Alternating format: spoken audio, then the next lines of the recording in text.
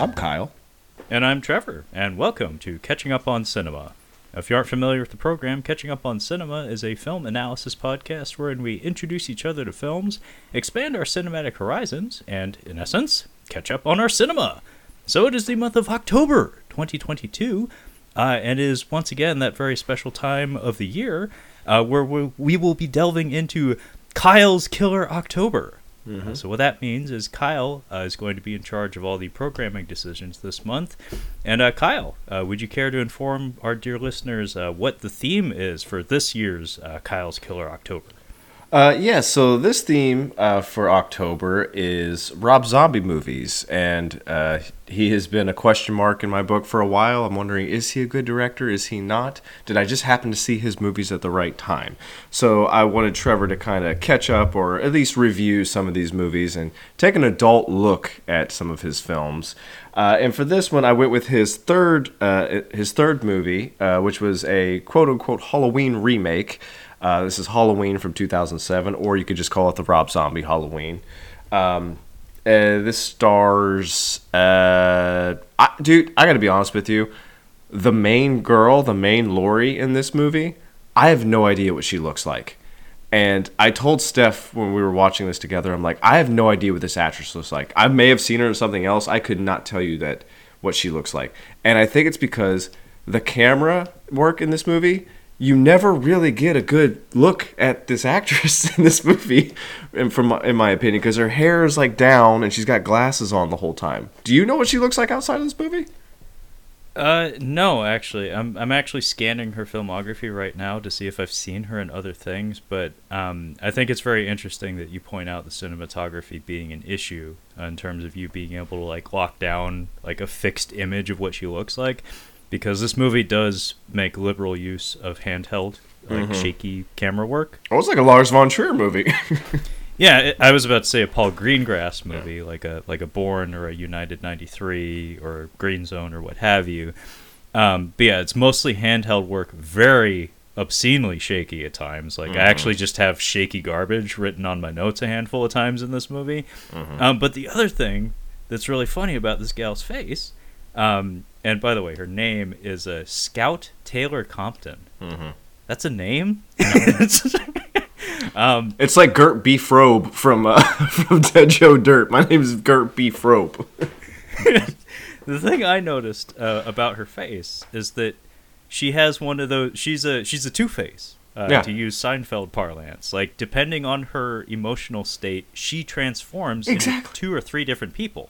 When she's scared or sad, she looks like a dead ringer for Alicia Silverstone. When she's happy, totally different. I was going to say she looks like a homegirl from 13. It looks like a young Robin Wright Penn. I can't think of her name. From The Wrestler, the daughter from The Wrestler.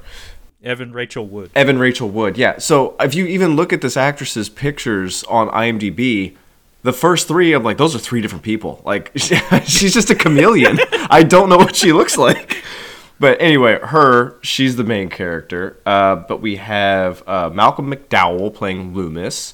And then Brad Dourif, not crying for the first time in a movie, playing the sheriff. And then I think the other important people are Danielle Harris playing one of the friends. Put a pin in that because we'll have to talk about that. And then our main guy, Tyler Mane, and there's some more important cast throughout, but those are our main people in this movie. Yeah, this is a Rob Zombie who is several years removed from House of a Thousand Corpses, which was a much lower budget film, had kind of a labored struggle to getting into theaters. Like, he had a lot of feuding with the production studio. Apparently, similar case with this film. Only difference is this movie has at least twice the budget. It's a Halloween movie, so it has that juice backing it. And with that juice comes, the director's ability to indulge his, desire to reach out to all of his favorite people in the film industry. So if you're like heavily invested in the horror world or just like the grindhouse cinema world, this cast is like a who's who of character actors from a different era of film. And it's actually kind of neat. Like, it is just like every other scene. It's like, oh, I know him, I know him, I know her, I know him too. Yeah. And you can tell that like Rob Zombie probably was thrilled to have that juice, to get a hold of those people, to be able to be afforded the opportunity to work with all these people who, as far as I know, several of them he would go on to work with multiple times. I mean, for fuck's sake, Sid Haig does show up here for exactly one scene. He steals that scene. But like half the cast from Devil's Rejects are in the first 10 minutes of this movie. Yeah, and we do get a Bill Moseley, although he's only briefly seen in the film. But what came out between this and House of a Thousand Corpses? Because that was the film, folks, that we reviewed last week. Devil's Rejects came out in 2005. Okay, so he had a intervening film where I guess he got to refine his style a little bit. That film, I mean, I don't know if we're going to get to it this month, but that film, like, aesthetically and stylistically is more withdrawn, I guess. Like, it's scaled back from House of a Thousand Corpses, where it's more grungy, it's more raw, it's more performance focused rather than like elaborate sets and whatnot. But in terms of like your overall appraisal of this film, and I guess just the Halloween series in general, like what led to you choosing this film for us to review this month? I had I've definitely seen the first one a lot. I enjoy watching it most Halloweens. It's actually about due for it here pretty soon. I had taped like this one, the second one, or no, I'm sorry, the Halloween 1 and 2, and then 4 and 5 off of TV, and I've just kind of watched those often. So I've seen those 4 movies quite a bit. But when this one came out, like I'm like, oh, you hear Rob Zombie? He's doing a Halloween remake. And I'm like, oh, that sounds cool. And I actually went to the theater to see this with my girlfriend at the time. I don't know if I've told you this story before, but I had just started dating this girl, and we go to, it was like a Friday night showing, so it's kind of an earlier on a Friday night, so it's mostly high school students, packed theater, and we get a spot, and we sit down, and I just smell this smell, and it's like, it just smells like nasty, sweaty feet, and I'm just sitting there, and I'm like, oh my gosh, and I'm just like, is it? Because I've just been dating this girl for a little while. I'm like, it's not her, is it? It's not the girl I'm on a date with. It's really gross. But I'm like, okay. And I kind of looked down the row, and I noticed that there are some underclassmen, like some people that go to my school, and I don't know them. They're just, younger than me. And I'm like, oh, I know that girl. And we're sitting there watching the movie, and for some reason, like maybe an hour in, it hit me. I'm like, oh my gosh, there was a girl that I heard about in my school that smells like feet. And I'm like, oh, that's her. That's the girl that smells like feet. That's who they were talking about. And as we were leaving, we were like walking out to the car. We were like, wow, that was pretty cool. Like, I mean, I was like 18 when this movie came out. So like it had quite an impact. This is some pretty brutal killings in this movie. So we're all like just walking back to the car, kind of talking about the movie. And my girlfriend goes, God, somebody smelled like feet in there. I'm like, yes! And I know who it was. It was this girl from my school. And I didn't tell her. I'm like, thank God it wasn't you that smelled like feet. But in my head, I was just like, oh, thank God. She smelled it too. And it definitely wasn't her. Whew. Dodged a bullet on that one. That reminds me of the day in my middle school where I discovered the quote, peanut kid. Because we very suddenly had, like, during an assembly, an announcement that we were no longer allowed to have peanuts in the whole of the school. And then this guy that I'd been friends with through like 7th and 8th grade, just like in casual conversation, like at his house or something, he mentioned like, oh yeah, I have like a serious life-threatening allergy to peanuts. And I was like, you're the peanut guy! And mind you, I was like 13 at the time, so I was entirely tactless in doing so, but it's not like I ran around the school like saying, he's the peanut guy! I found the peanut guy! It was just like one of those revelations where it's like, oh, you're the girl that smells like feet! Hey, you're the guy that'll die via peanuts! Yeah. But it needs to be said, folks at home, we have reviewed several Halloween films on the podcast over the years. I believe we've reviewed all of the David Gordon Green Halloween films. However, aside from those, I think this is the first one outside of the new current trilogy that we've dipped into. So I have to assume, like, on some level, both Kyle and I have like a mutual appreciation for the franchise. I know my horror diet mostly veers towards trash, which often includes slasher films. Kyle, on the other hand, you have, I want to say, a different appreciation for the extraordinarily broad genre that is horror. Would you say that's accurate? Yeah. I'm not super into slashers. It's not my thing, really.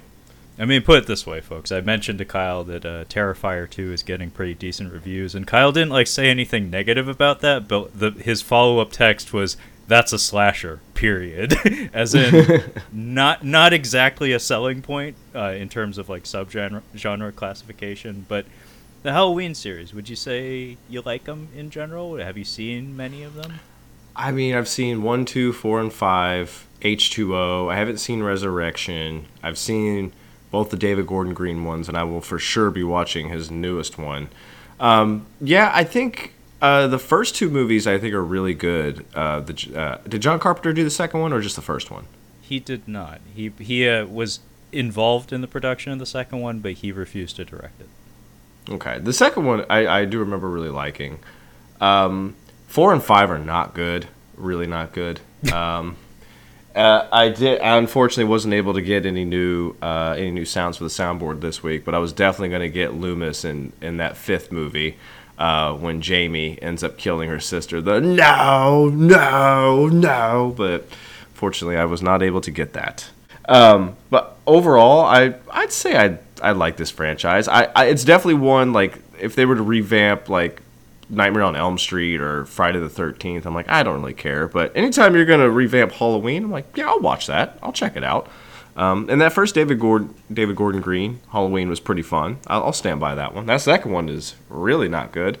Hopefully they right the ship on this third one. Yeah, I mean, I think you and I are both just like, we're in, where it's like, you know, we already watched the first two. You kind of got to finish the trilogy just out of obligation. The hope is that it'll be good. I don't know that it will be, but we're going to watch it and hopefully review it. As for myself, I mean, I'm attracted to slasher films, or at least I was. I think I had a bigger appetite for them when I was in my like college years and high school years and whatnot, but these days, not so much.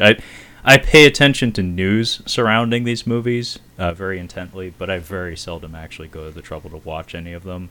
But Halloween is a weird fucking franchise, man. It has had some serious ups and downs. I agree with you that 1 and 2 are both very good. Not everybody likes 2. I actually quite like it. 3 is, you know, where things try to do something entirely different. I think it's a very, very solid holiday Halloween film, even if it doesn't have Michael Myers and whatnot. 4, actually, a lot of people like. A lot of people thought that was kind of like on the level with 2. 5 and 6, though, are where we get into straight trash. 6 is the one that has that infamous producer's cut, but 5, a lot of people think is like in totally incompetent production that's just a total fucking shit show. And then H2O, I remember actually being on the hype train for. I remember the advertising for that very well. It came out in the wake of Scream, so it was only natural that we'd try to take another stab, at Halloween. And for the most part, I think they did it pretty well. Resurrection, again, we're back to shit show territory. And in fact, that sent the franchise into hibernation for several years. I think that was like 2002. So this Halloween 2007, directed by Rob Zombie, would be the only Halloween film made after like a 5-year gap. Also, it needs to be said, very important, a lot of these massive horror franchises have like shepherds. They have like a singular individual or something that's like a guiding hand for the franchise. In its earliest years, Wes Craven was kind of that for Nightmare on Elm Street. But Halloween had Mustafa Akkad, who was a producer. And, of course, John Carpenter bared quite a lot of influence as well. But Mustafa Akkad was actually killed in like a terrorist attack or something. So I think this was the first movie made under the supervision of his son due to his untimely passing. My understanding was Malik Akkad, his son, was really, really interested in trying new things with the franchise, which, is pretty difficult to do when you have this many fucking films attached to a singular franchise. But as far as I understand, recruiting Rob Zombie to direct a Halloween film was done with the express intent of, getting the youth audience involved, and also, as I said, trying to get a very different perspective on the story. And what results is probably like almost a 50-50 split between entirely new prequel material, kind of similar to like a Star Wars prequel setup for Darth Vader, and then a straight up like slavish remake of the original with a few added twists towards the end. But as far as backstory goes, I think that's all I had to offer, Kyle. Did you want to get into it? Yeah, we can go ahead and talk about it. So the plot of this movie is the first movie. Okay? So we start here with a Loomis quote. I didn't write it down, but did you? I did. Yeah, I figured you would. Yeah. Hey, would you like me to read it back? Please, go ahead.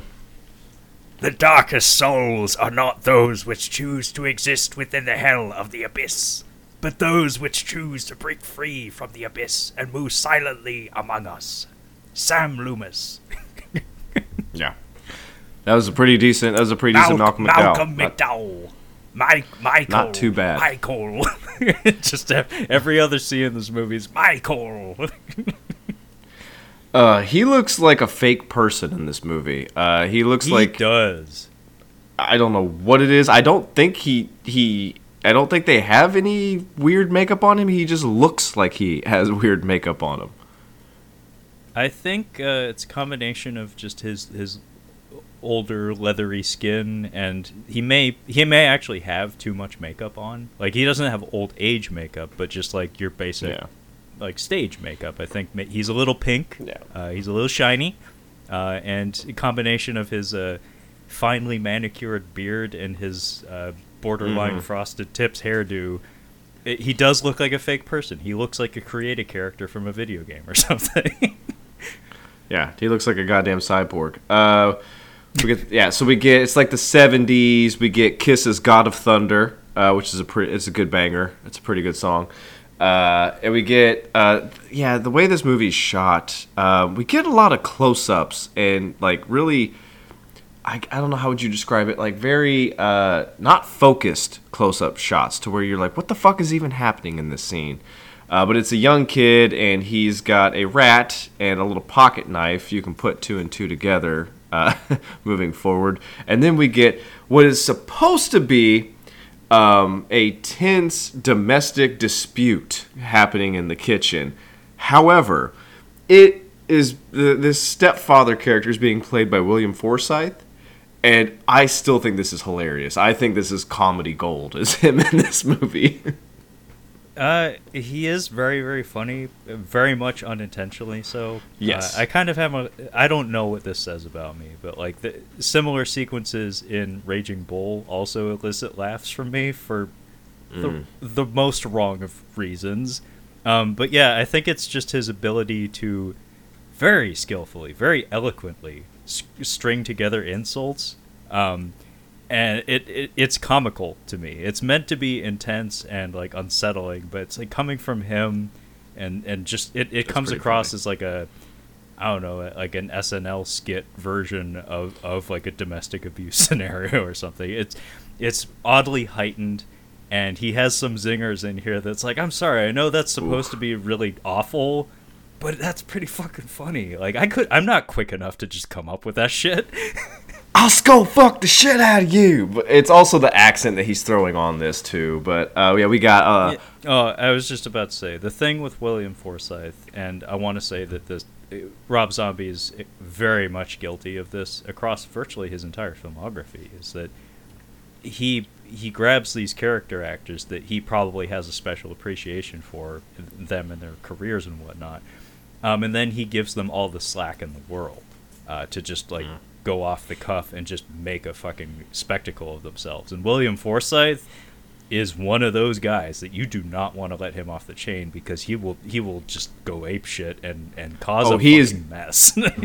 He is doing a handstand twerk in this fucking scene. I mean, no fucking joke, man. And also, if memory serves, Devil's Rejects kind of similar. Like, he is playing like an extraordinarily heightened and big, like, grand villain in that. Like, he's chewing all the scenery. I've seen him in plenty of like 80s action films, and like I think The Substitute and Out for Justice, one of the better Steven Seagal films. Richie Madonna, he plays a very over the top villain in that. Oddly enough, one of my favorite performances of his is Deuce Bigalow, male Gigolo. Oh yeah, he's good in that. He's very good in that. He's very funny, and also like I think they focused his performance just right. But I have most certainly seen him go way over the top and just like way out of bounds with his performances. Yeah, no, that Deuce Bigalow, Male Gigolo, I'll defend. It suffers from Sandler syndrome, where the main character is the draw, but the main character is not funny, and everybody else in the movie is basically holding it up and making a funny movie. But yeah, so we've got a wee little baby Bo. We've got Sherry Moon Zombie, obviously, playing the mother. And this is her abusive boyfriend, stepfather, whatever. But we've got the family unit here. We got little Michael. He's the kid upstairs with a mask on, killing a rat. And then we've got the daughter, Judith. So he's just taking his morning out on this poor woman. Baby's crying, and then the daughter comes down to get some cereal, and this fucking creep, he's like kind of flirting with her a little bit, and they have a little back and forth, and she leaves, and he's just like, man, that daughter of yours got an ass on her. She's like, what the fuck did you just say? Like, dude, how did you think this was gonna go over well? You need to understand, Kyle and I are both laughing at this, but you have to. The words being spoken are terrible, but it's the delivery. You absolutely have to see it to know why we're chuckling at this awful dialogue, because the man is talented, and the man is proven to be very, very funny. I don't know if this is intended to be funny, but I did actually get a couple of chuckles out of this. He pretty much anybody that was on Boardwalk Empire knocked it out of the park. He has just like a 2-episode arc, really, and he has one of my favorite moments in the in that series. He is actually really great. But yeah, I wanted to go through this scene step by step, because they end up yelling at each other, and he just throws everything off the kitchen table. Baby's crying, and he's like, "Clean it up," and she's like, "I can't do this anymore." I'm like, "This was the breaking point." This seems like this has been good, ratcheting up for so long. Like, really, this dude is not good. But yeah. Michael comes down, and we get introduced to him. He's wearing his mask. Says his rat's dead. He flushed it down the toilet. That's a lie. He killed it. And we see the stepdad's kind of a bully to him as well. Just getting a good taste of his home life right now. Yeah, he calls him some names that are not okay for parents to call their children at this early an age, especially. But incredibly obscene sequence. It is worth noting William Forsythe's character Ronnie. He is the boyfriend. Michael Myers' biological father has passed away. Obviously, yeah. And he also has a cast on his hand. So I guess the idea is he's out of work because he's on like workman's comp or something. So he's just like lazing around the house while mom has to pay the bills, essentially. And yeah, he actually, like, I think when he knocks all the shit off the table, like, Sherry Moon, like, bops him or something and, like, fucks up his hand even worse. But, also, like, okay, I guess this is the time to toss this out there. I noticed a thing with this movie upon this viewing. I have seen this movie, I think this is, like, my 3rd time seeing it now. I noticed a thing about this movie that I feel like the question or the phrase, like, "Oh, man, dude, man, that's fucked up," it was like the guiding principle behind every sequence in this movie. was like Yeah. all the things we need, all the things that Rob Zombie wanted to put in this movie. He wanted to make sure the viewer would ask themselves, like man, that is fucked up. Because like literally every scene where something bad happens is dialed up to 11 in such a way that it's like if you really dissect all the angles of the bad thing that just happened, it's like, wow, that's not just mean or cruel or violent. It's like, wow, that's just fucked up. Yeah. Now I want to say that this domestic abuse situation here is very much meant to be that, and also apparently one of those dude that's fucked up sequences that did not end up in the film was apparently Michael was supposed to be jerking it to the dead mouse or something. That was in the script. So Trevor, I actually had the DVD of this movie with extended scenes and bloopers that I have all watched.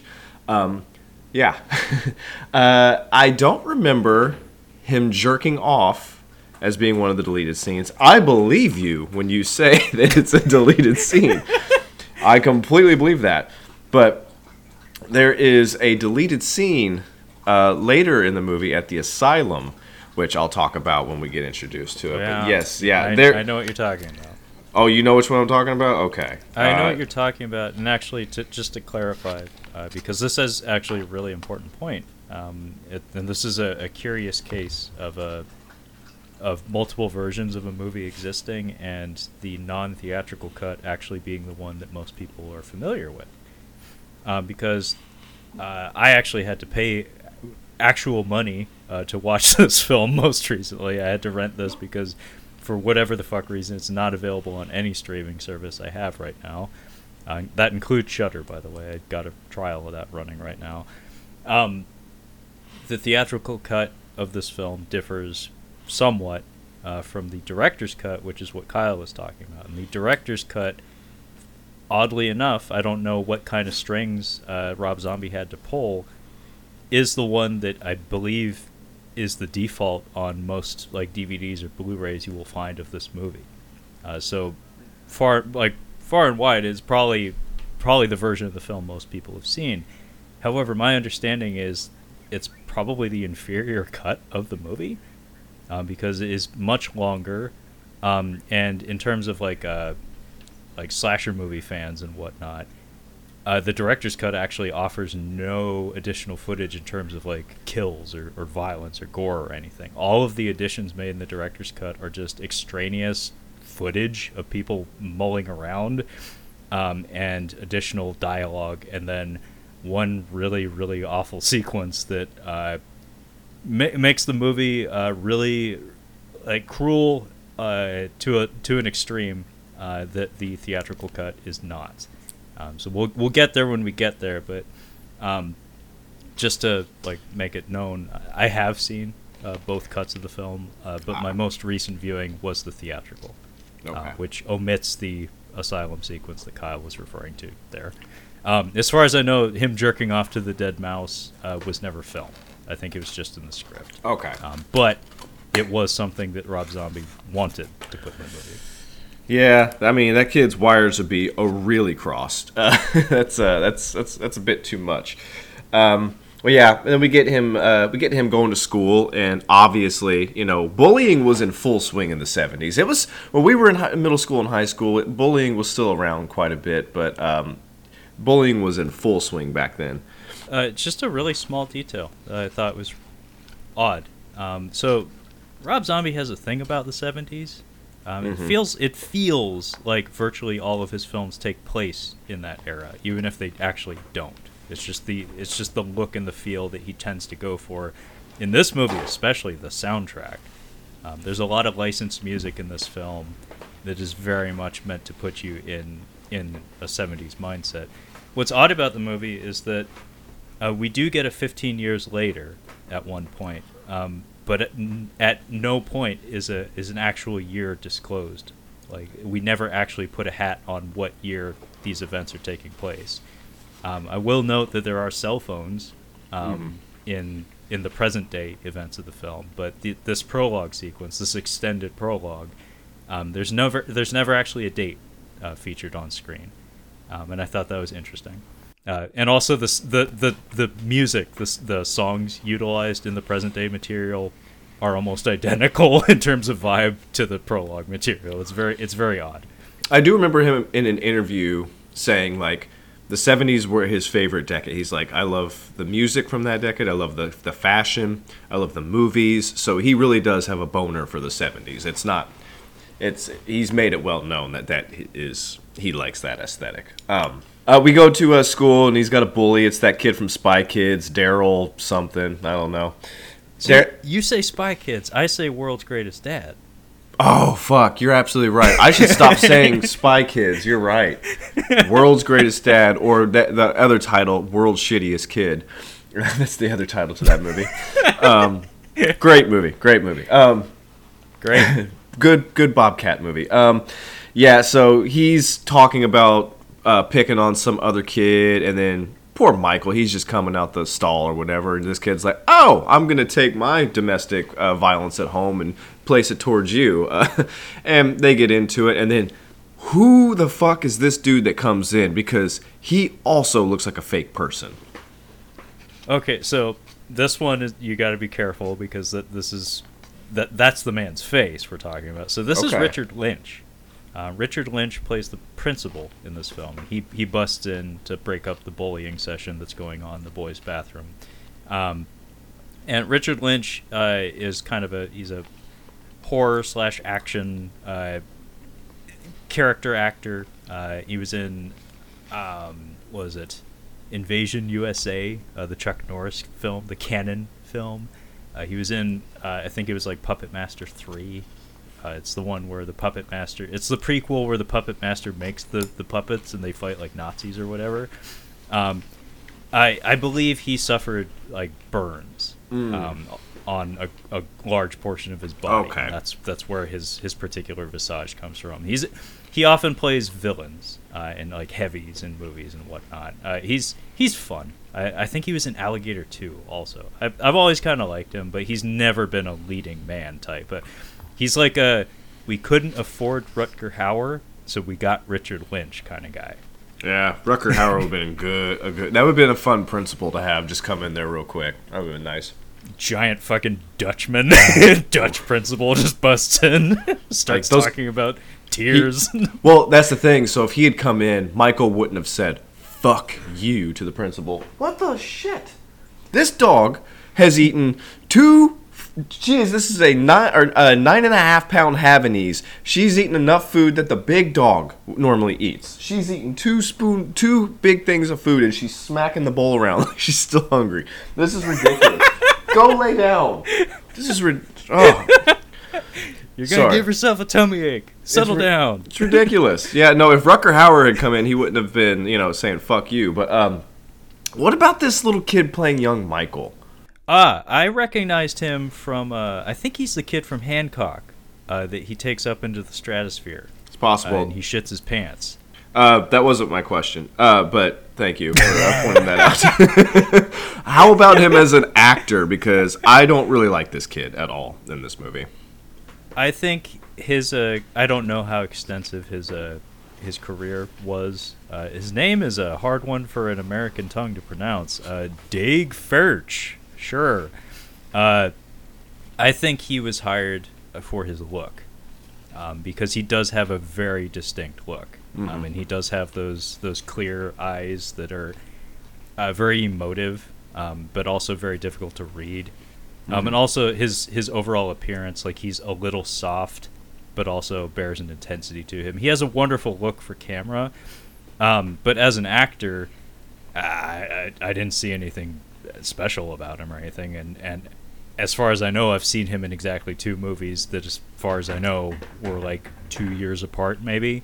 So I don't know if he had much of a career as an actor, but yeah, I wasn't especially impressed with him, but I will say that the camera does like him, like he does play very well on film. I do need to mention that kid that's bullying Michael basically says, like, oh, I hear they had to pump the cum out of your sister last weekend, which is always a great way to start bullying somebody. But then he also shows him a picture of his mom. I guess he snapped out of a phone book. A phone book is something that we used to have in this country. It had all the numbers of the people that wanted to be listed in businesses in the Yellow Pages. Listeners out there under the age of 25? I think that probably they don't know what a phone book is at that age. But yeah, so we have a meeting with the principal. Mom comes in. She's like, "You don't know how to run a fucking school," and this guy doesn't because seriously, you got. In one scene, we've got 2 kids with awful home lives just in this one spot. Like, you need to be keeping an eye on these kids. They're troublemakers. But he's just like, listen, you got to come in. Oh, by the way, there's this child psychologist that's here, Dr. Loomis. Excuse me. The aging that they do on Malcolm McDowell, it doesn't exist. Like, he looks the exact same, just with a little bit longer hair. So, Kyle is absolutely right. They try to give him the Christian Bale, Bruce Wayne effect, where it's like, let's give him floppy hair, and that'll convince the viewers that he looks younger. Yeah. It's like that's all they did to Christian Bale in Batman Begins. They just gave him a floppy, shitty hairdo, and they said, that's young Bruce Wayne. This with the slick to the side hair, this is old Bruce Wayne. That 40-year-old dude playing Batman? No. He's worried. He's thinking about dropping out of Yale right now. He's only 20 or 21. Come on, man. But yeah, so I do like that this bomb that they drop on her, she's almost not going to put up with it. It's like, listen, your kid's fucked up.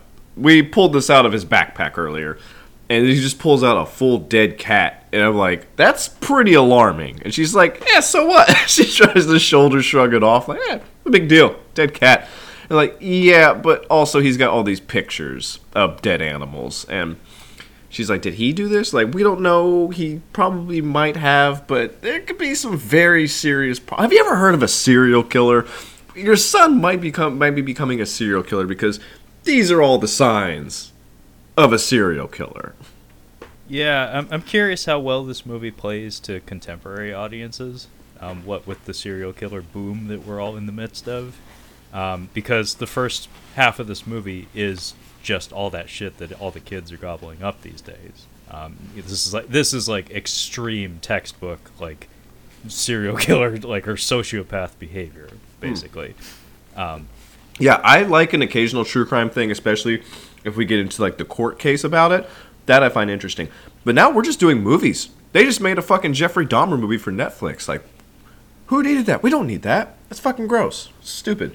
Yeah, it's been controversial too because that wasn't very long ago, man. That was like in our lifetimes, at least within mine. What you should do is read about the guy who killed him in prison. That's a much better story. Yeah, so yeah, Mike knows that it's up, the gig is up, and he runs to his locker, and I guess they're not going to talk to him. He just leaves school for the day. Like, he's never talked to by his mom. He doesn't go home with his mom. But he basically stalks this bully kid who's just being a shithead to other kids on his way out. So this is an interesting scene. So my wife was watching this with me, and she doesn't do these movies very well. So she basically just had her hand above her eyes like the whole time like we were watching, as she did with Hereditary. But this scene in the woods where he beats this kid, it's pretty brutal, and not so much the violence that's showed on screen, but this kid's performance really sells it, in my opinion. Yeah, I agree, and that brings to the fore that this thing that I was talking to Kyle about before the mics heated up was that Rob Zombie has a obsession or fixation on cruelty. It's a thing that appears in a lot of his movies where it's not like, see, for me, like, part of the appeal about slasher movies, at least like predominantly like 80s slasher movies and whatnot, is that they're largely harmless, honestly. Like the kill sequences are not long and drawn out. It's just kind of like Jason pops out, he slams an axe into somebody, or he does some Wile E. Coyote shit to somebody, to the point that it's so violent and over the top that it goes full circle and becomes hilarious instead of horrifying. He doesn't want to kill you. He has to kill you. And he has to get through this compulsion. Yeah. You know? I have to get through you to get to the next person. This is how you, like you said, Devil Rejects. It's just mean, man. It's just mean. This is. That's mean, man. That's That's mean. just mean, man. I was gonna try to get that for the soundboard, but I didn't have time. But yeah, Yeah, folks at home, Payback. James Coburn in Payback. excellent movie. But yeah, he beats this kid with a stick, and honestly, as I'm watching it, I'm like, yes, I've kind of feel bad for this kid. He's just a poor kid, like just being mean to another kid. But he just picked the wrong one. But also, he was really, really mean to him in the bathroom. So at the same time, I'm like, he had that one coming. He called him the capital F word. He did call him shit pants, which, as far as like mean nicknames to call somebody in a bathroom, that's a good one. It's not very creative, but it's very effective.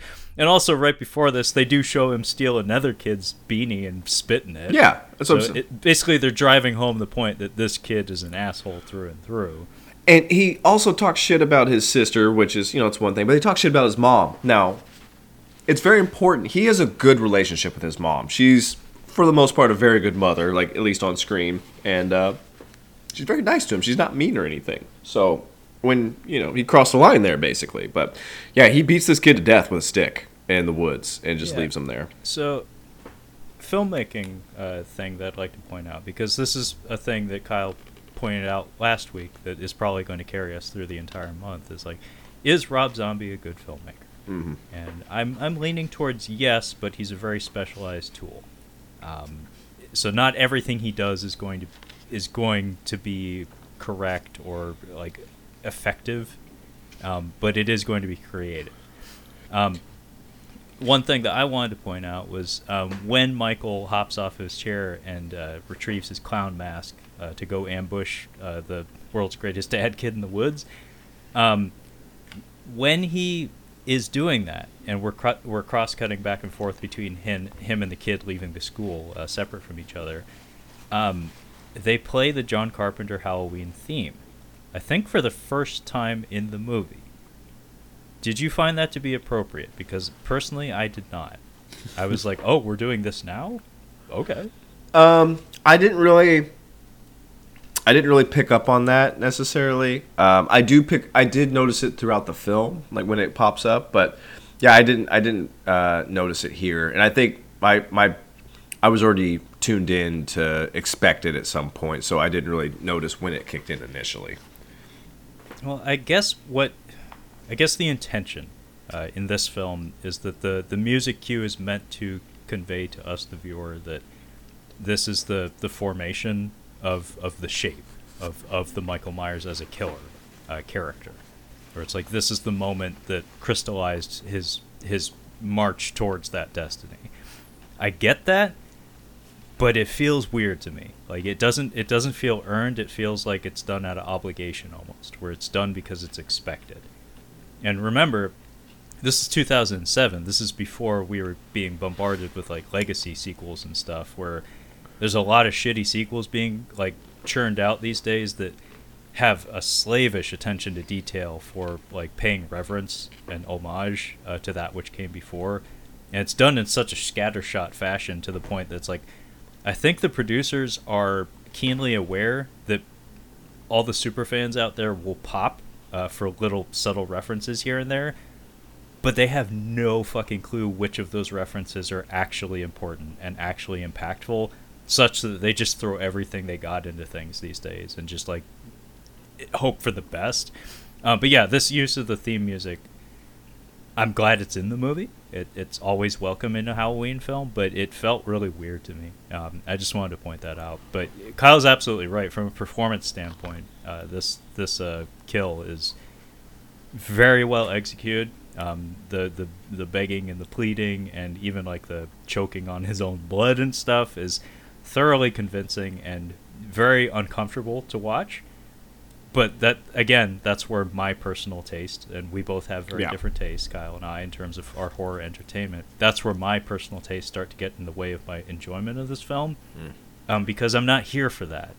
I'm not here to watch like extremely graphic and realistic, like torturous kill sequences. I'm here to just like watch people's like fake heads explode in microwaves and stuff. That's the kind of horror movies I'm into, like splatter gore, splatter horror rather than like torture porn kind of stuff, I guess. And let's be clear, this isn't this isn't necessarily, this is not torture porn, but it is getting No. close. It's getting it's getting close. Like it's pretty dark. The kills in this movie And- are. They're very, very dark, and one thing that I am probably gonna want to key in on every now and again is the characterization of Michael Myers in this, because we did mention Jason Voorhees and how he's just a force of nature. Where it's like there's very little malice in what Jason Voorhees does. He just kind of does what he does. He's a shark, He's got to eat, he's got to kill.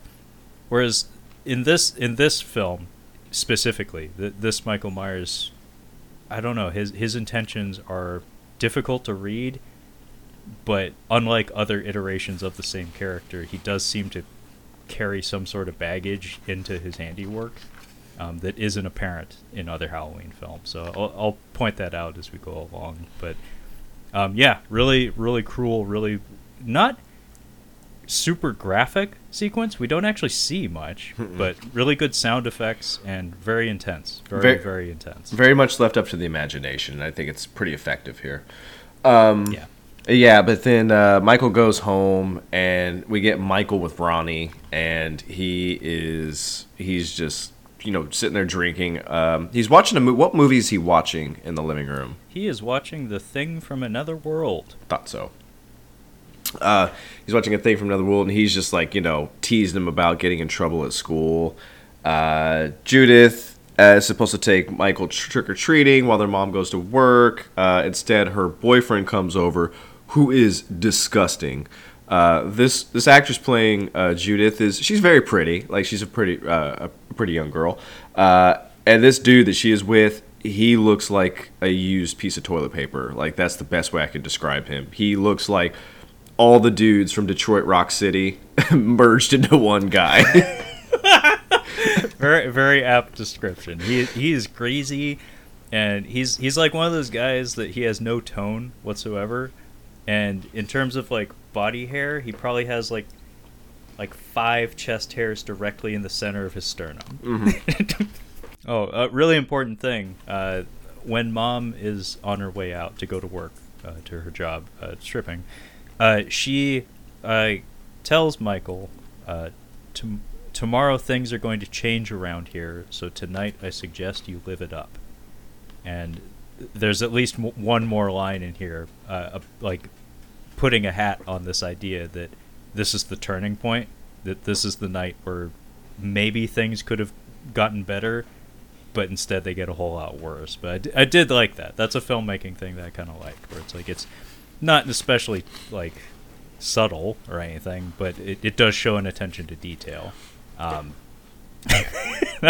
liked when she's arguing with Ronnie, and again, William Forsythe is supposed to be vile and cruel and awful in this film, but I can't help but laugh every time he opens his mouth.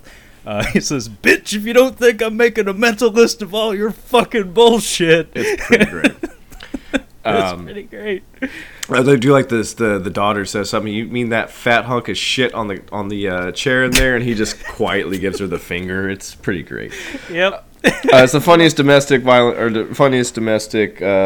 you'll see in a movie. But yeah, so mom is stripping, and we can't get through a movie with Sherry Moon Zombie without seeing some of her flesh. We can't not. You gotta have it. Yeah, she's our living dead girl, and she's dancing to, was it Love Hurts? Yes, by Barry Manilow, I do believe. Yeah, she's dancing to that, and then we get Judith with her boyfriend. They just got having sex, which is disgusting. You can see this dude with his shirt off and his little boxers. It's just ugh. And then they're just sitting there talking, and he's like, "I got a surprise for you," and he pulls out a William Shatner mask. It's the classic Michael Myers mask, and he tries to scare her. He's just like, "Hey, I'm gonna go downstairs and I'm gonna make a sandwich." This little shit. And I think we get a shot of Michael just sitting at the table, eating candy corn and circus peanuts. And I'm sitting there, I'm watching him. I'm like, I'd kill Ronnie too. Like, that's awful Halloween candy.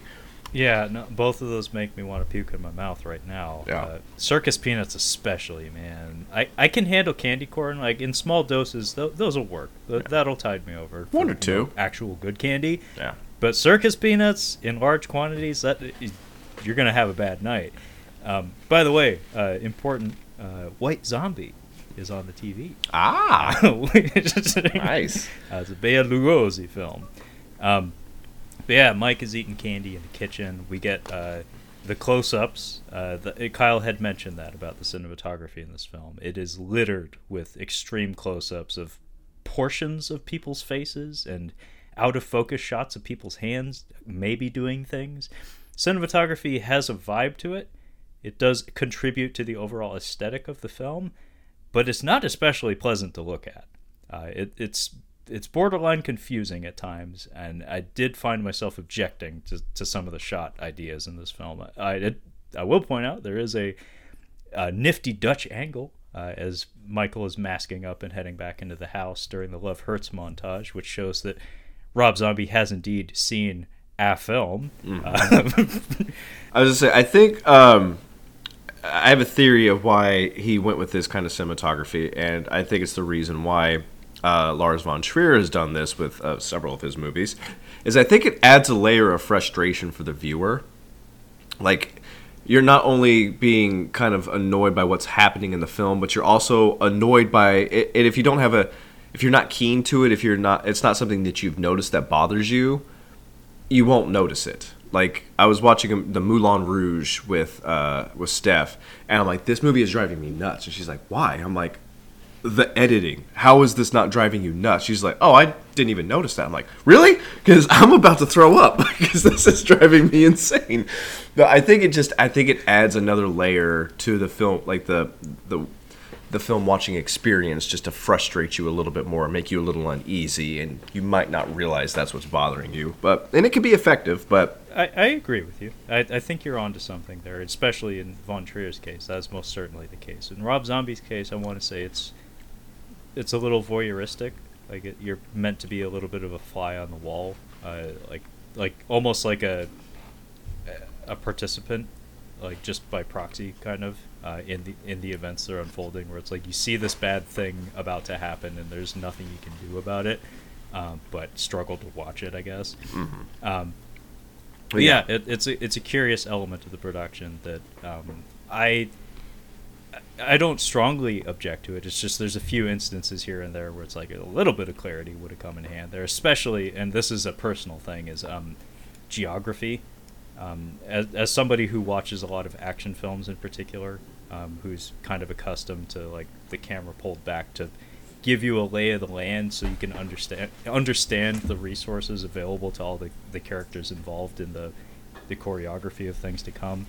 There's a lot of sequences, especially like the quote chase sequences in this film, where it's like, I have no fucking clue how this house is structured. Like, I have no idea what angles are safe and which ones aren't, because I've never really been given a good, I don't know, establishing shot or anything to show me the layout of the house. But the music turns sinister as Mike just out of nowhere decides to get up from his candy and root around in the kitchen for a big old knife and some duct tape. Duct tape. And he very casually walks over to Ronnie, who is passed out on the couch like you do, and he tapes him to his chair. Mm-hmm. And for a moment, before anything else happens, we see Michael Myers wearing his clown mask. He hears some kids, like some trick-or-treaters outside, and there's actually, like, again, there's some of that filmmaking shit going on here, because we get to see Mike look out the window and just see other kids, like, having good lives, time, like kids, yeah, have actual lives, have actual childhoods. And it's like, oh, what could have been? For this what could have been? He was never given the chance. Yeah, and he just straight up slits Ronnie's throat. But I don't advocate for murder, Trevor, but this guy fucking had it coming. I'll be honest with you. He had it coming. Yeah, he's a total piece of shit. By the way, the music turns into like piano with industrial droning. There's a lot of droning in this film. The score for this film is not done by John Carpenter like the most recent Halloween films have been. It's done by Tyler Bates, who, as far as I know, he's done a few like video game scores. He's a working composer, like he pops up in a lot of places, but I want to say he's like James Gunn's go-to guy these days. He does good work, and I don't hate the score. It's radically different from the traditional John Carpenter score for a Halloween film.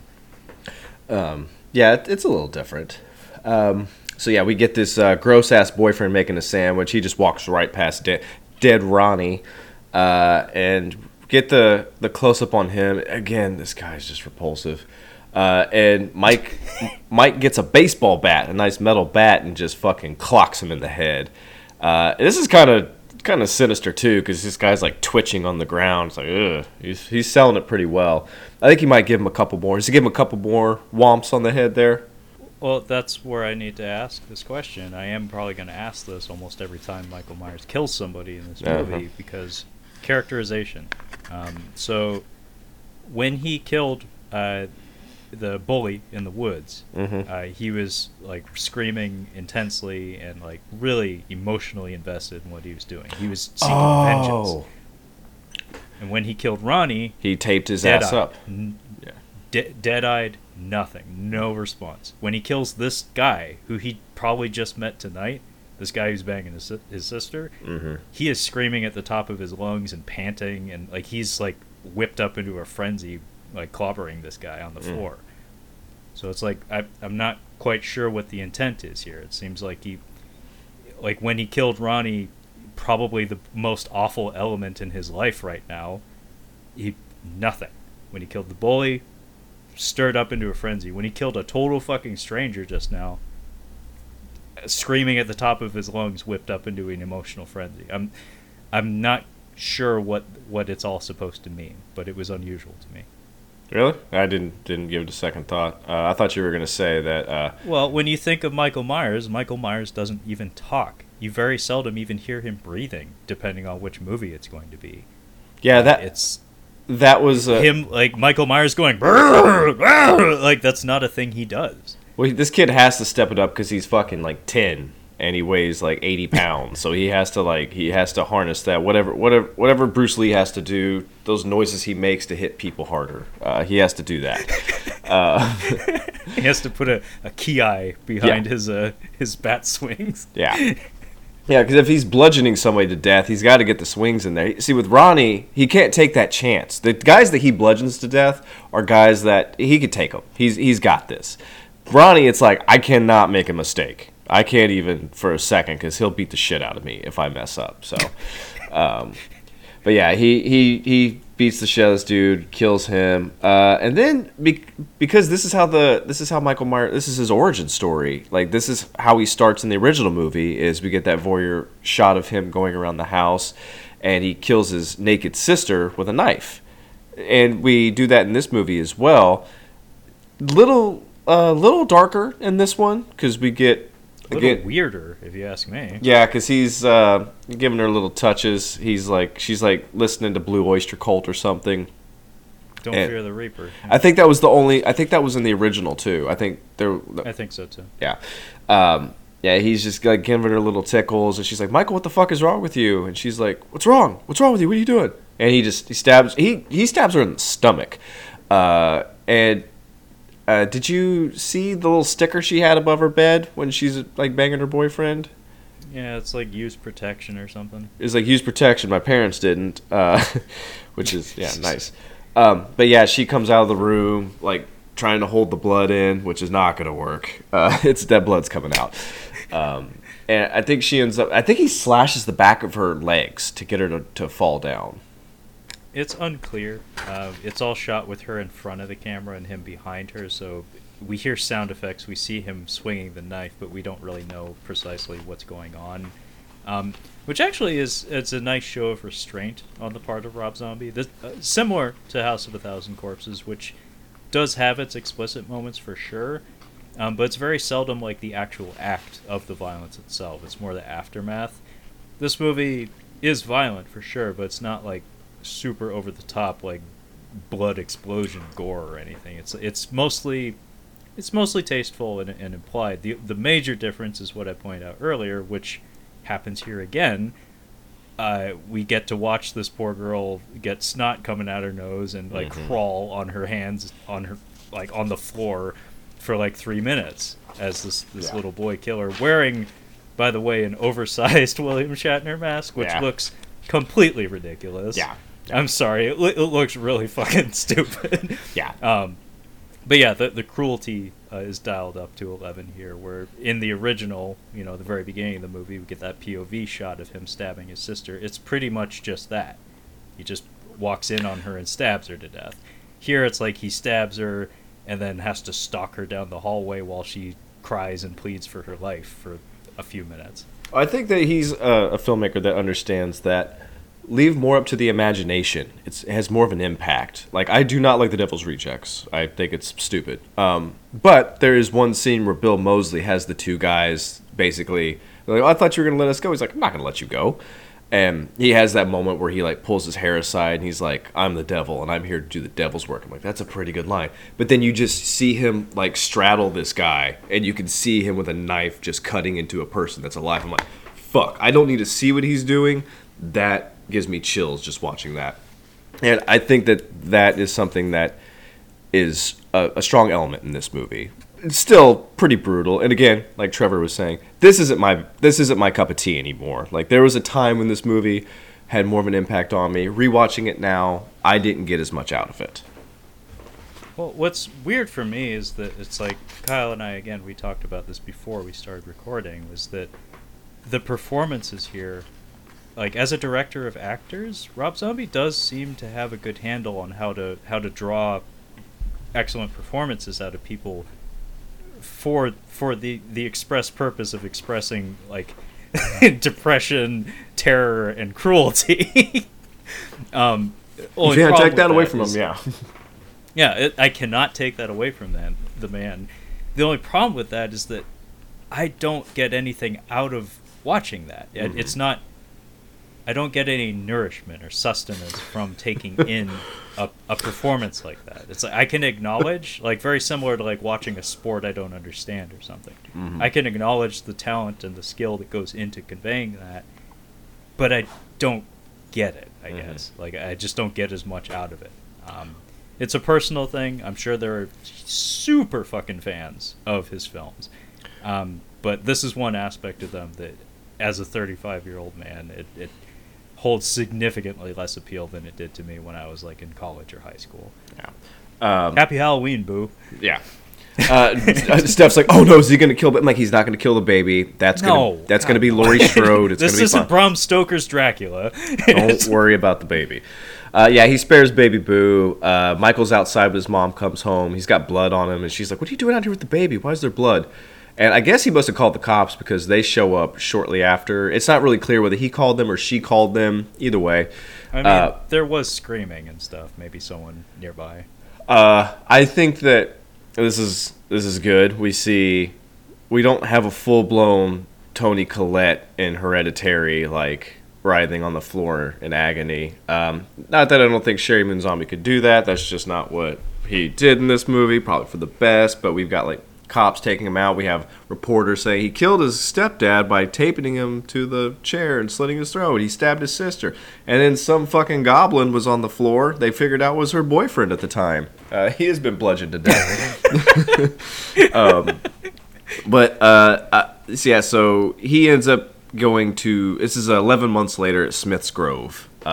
He is being treated by Dr. Loomis, and he's kind of asked, he's like sitting there with him, he's like, hey Michael, how's it going? He's kind of just like a kid kind of bopping around in his chair, and he's like, do you remember anything from that night? He's like, no, I don't remember a thing. It's like, okay, so we're led to believe that Michael blacked out during this part of it. It's not really something that was, I mean, there's Michael Myers literally says nothing. Neither his little child self or his adult self says anything in any Halloween movie. So this is the first time that we're getting any kind of like, oh, he blacked out during it, so he was having like a psychotic episode. Yeah, this seems to I don't know, stray very, very, very far from the original characterization from like the John Carpenter films and whatnot, where we get Donald Pleasance telling us that kid is the fucking devil. Like, you need to kill him with fire and then kill it again. This kid, it's like it's kind of weird because I did name drop Star Wars, like Star Wars episode 1 through 3 when we first started recording here, because this does kind of feel like the origin of Anakin Skywalker or something. It does. It's like, you were the chosen one, and then you fucked it up. You underestimate my power. Oh, you mean you underestimate my power? Yeah, but what's weird here is that we do take the care for the first and basically only time in the whole series to like go back and take a look at how this fella came to be, like how the devil came to be Michael Myers, but it's not clear exactly. Like, you would expect the math to be more straightforward, but we get things like this that Kyle just pointed out, where when questioned about the killings, he denies them. He claims he didn't do that. Yeah. So he claims to have blacked out, and we never actually get an answer as to whether that's him, just casually telling a lie, or if that's actually true. And it just raises too many questions. And then we get Danny Trejo playing. I don't know what his name is in the movie, but he's the janitor, and he gives possibly the worst advice you could give to a child who's just murdered his family. Is hey Mike, I used to be in prison. Learn to live inside your head. Don't let him get to you, man. It's like, yeah, don't tell him that. Do not tell him that. Don't tell Michael Myers to hang out inside his own head. You don't want to be there. Yeah. You don't want to be there. No. Just, explore all that stuff. No. Just stew in all that anger. Yeah, and then we have again Loomis, and Michael's made a new mask, and it's a black mask, and he's just like, it's my favorite color, and he has to correct him. He's like, it's the absence of color. I'm sorry, do you want to take this? Sorry.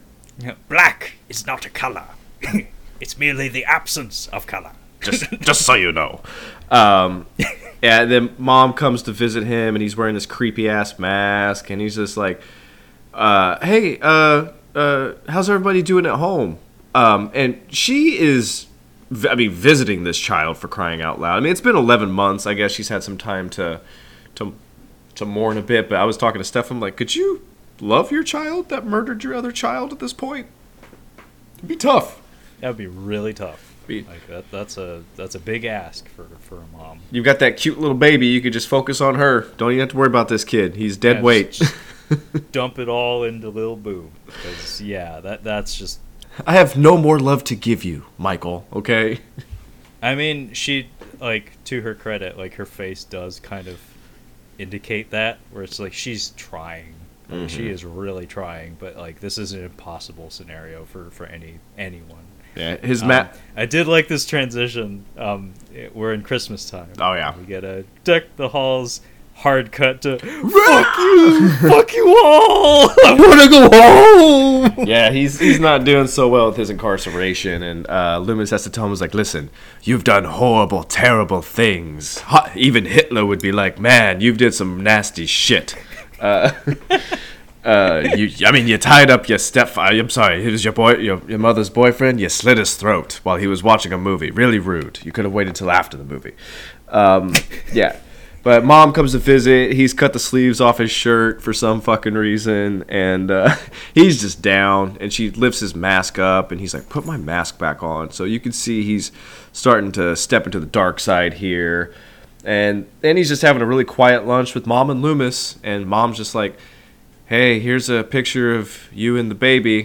Do you want to say anything? No? All right, I'm going to get out of here. And he's like, I'll walk you out. Hey, nurse! Do you want to come watch this kid while I walk his mom to the car? Yeah. By the way, this nurse is played by Sybil Danning, who I have seen topless in countless films through the 80s. Great lady. She did a lot of work in the 80s. A lot of work that I appreciate.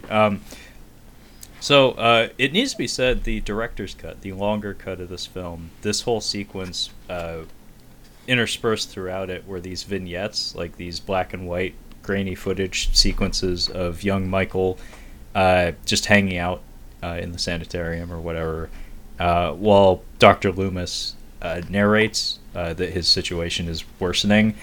It's all redundant. Like, it's all stuff that doesn't need to be in the movie, and that's why it's not in the theatrical cut. But this whole sequence was much longer in the director's cut that Kyle has probably seen more often than the one that we're talking about here. But Nurse Wynn, I believe, is the same nurse from the original Halloween, who I think in the series chronology, in like the entirety of the franchise, has been killed at least 3 times. Here, in just a few seconds. H2O, and if the character is the one that I'm thinking of, I think in Halloween Kills she also got killed in that too. Nice. This poor lady. Yeah, he ends up stabbing her in the neck. They hit the alarm in this. It's like whoop whoop, and it's like 2 minutes straight of this alarm going off while we deal with this scene. Like Loomis running back in, and then this stupid little kid like biting at him because they took his mask off. Anyway, he's no good. That kid's no good no more. I think mom's pretty much done at this point. She's really done at this point.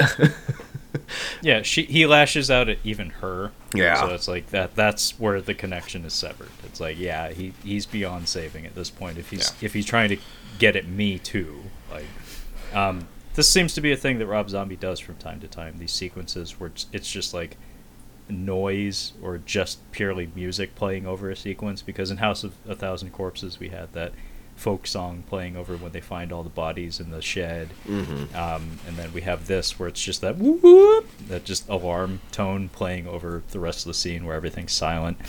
And then we cut to Mom at home laying on the couch watching home movies via a projector. And she unfortunately decides to shoot herself.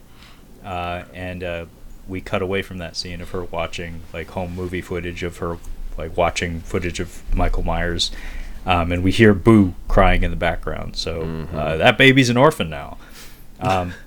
15 years later, we're back at the Smith's Grove sanitarium. Dude, whoever did the fucking... You didn't write the IMDb thing for Sybil Danning, did you? Because whoever did is a fucking creep. No, I didn't. Statuesque 5'7" blonde beauty Sybil Danning reigns supreme as one of the sexiest, most dynamic, and commanding actresses to achieve Cult B movie queen status. Whew. Yeah, she has got the vapors just reading that. Dude, she has got a novel in her IMDb for her biography. Man. All right. Mom killed herself 15 years later. We get Danny Trejo. He's got some redneck dude that he is training to take over as his replacement, I suppose. And this is the dude from Devil's Rejects, who I think he's the one who gets his face sliced off. I thought when I was watching the theater, I thought it was Rob Zombie because this dude looks just like Rob Zombie in this. But he's just like, hey man, I ain't gonna take no shit from you. You ain't my fucking boss. And Danny Trejo's like, I don't give a fuck. I retire in 3 months. I don't really give a shit. But this actor, this character in the movie is the one. Do we want to talk about the scene that they snipped out and why we're thankful? It's important. Yeah, it's important. So how about you explain it? Okay, so what happens in the alternate cut or whatever it was, or deleted scene, Mike, I think, ends up...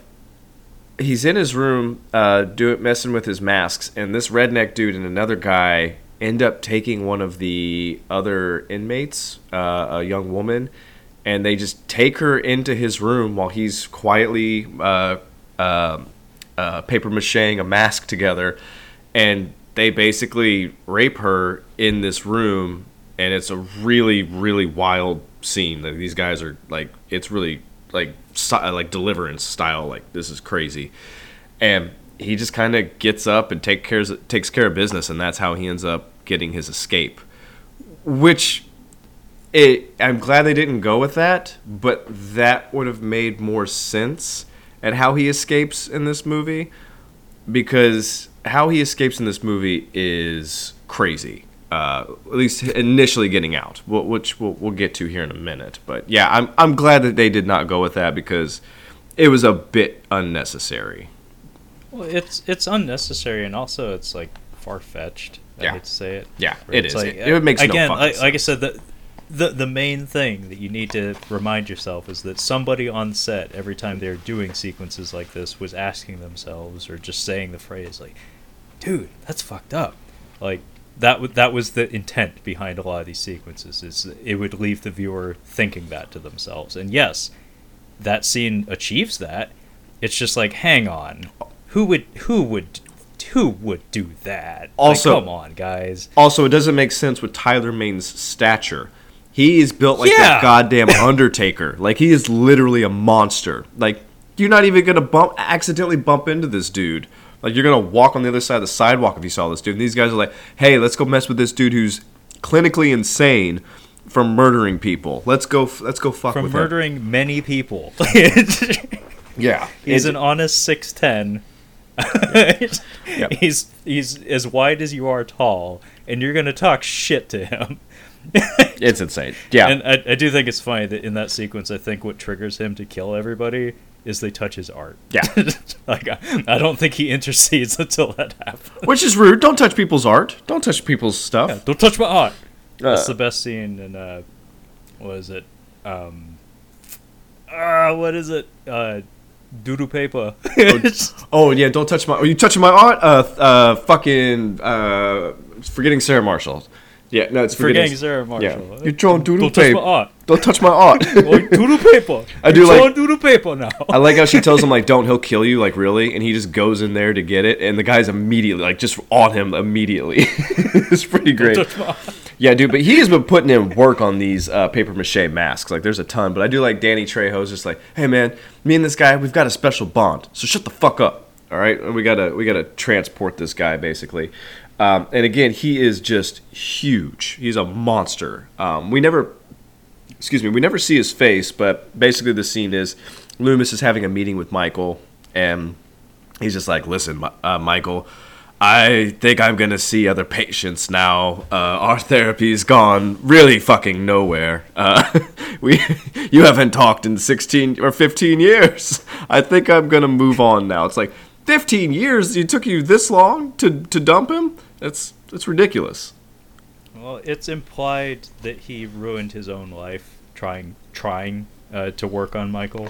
Because he does say 15 years. That's twice as long as my last failed marriage or something like that.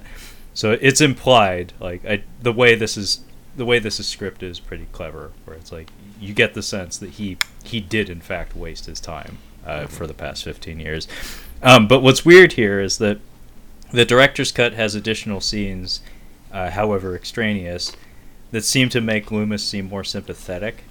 Whereas in this one, we hard cut from him saying, "I'm quitting you, Michael," to him doing like a lecture and promoting his book tour. So it makes him come across as a little bit sleazy. However, it clashes with the rest of his characterization throughout the film, because he does seem virtuous, and he does seem like his heart is in it. It's just this awkward cut where we go from that to him like cashing in. It's a little comical, honestly, but basically he has a lecture about the nature of psychopathy and how Michael Myers is like a poster child for the perfect storm of interior and external factors colliding to create a monster, essentially. Dude, okay, so the second David Gordon Green movie was really like Evil Dies Tonight. He says these eyes of this kid's eyes, the eyes of his eyes are just so dark and black eyes. I'm like, dude, it's ridiculous. He says eyes way too many times. Well, on that note, I part of the script of this movie, I found myself missing Donald Pleasance quite a lot. Because Donald Pleasance's dialogue, while it's like a little too poetic and a little too flowery from time to time in that original Halloween movie, there's a certain like gravitas that comes with it that like does a lot to fill in the blanks that like the violence in that movie doesn't doesn't bother to fill in. Like he's the hype man for Michael Myers throughout that movie. Yeah. And he's eloquent in a way that no one in this film is. And also he came across as a little bit of a madman himself. Whereas this Loomis, like I said, comes across as more virtuous and just pure. Whereas like Donald Pleasance is like, I think he's a little cracked too, man. Like I don't know if I trust this guy either. Yeah, you're not alone. I've heard other podcasts praise Donald Pleasance, and it's like, oh, he was such a great part of those movies. He's so important in those movies. I'm going to be honest with you. I couldn't care less about that character. Like when I was watching these as a kid, I'm like, I don't give a fuck about him. I'm here for two things: killing and boobs. And I'm almost out of boobs, so let's get to killing.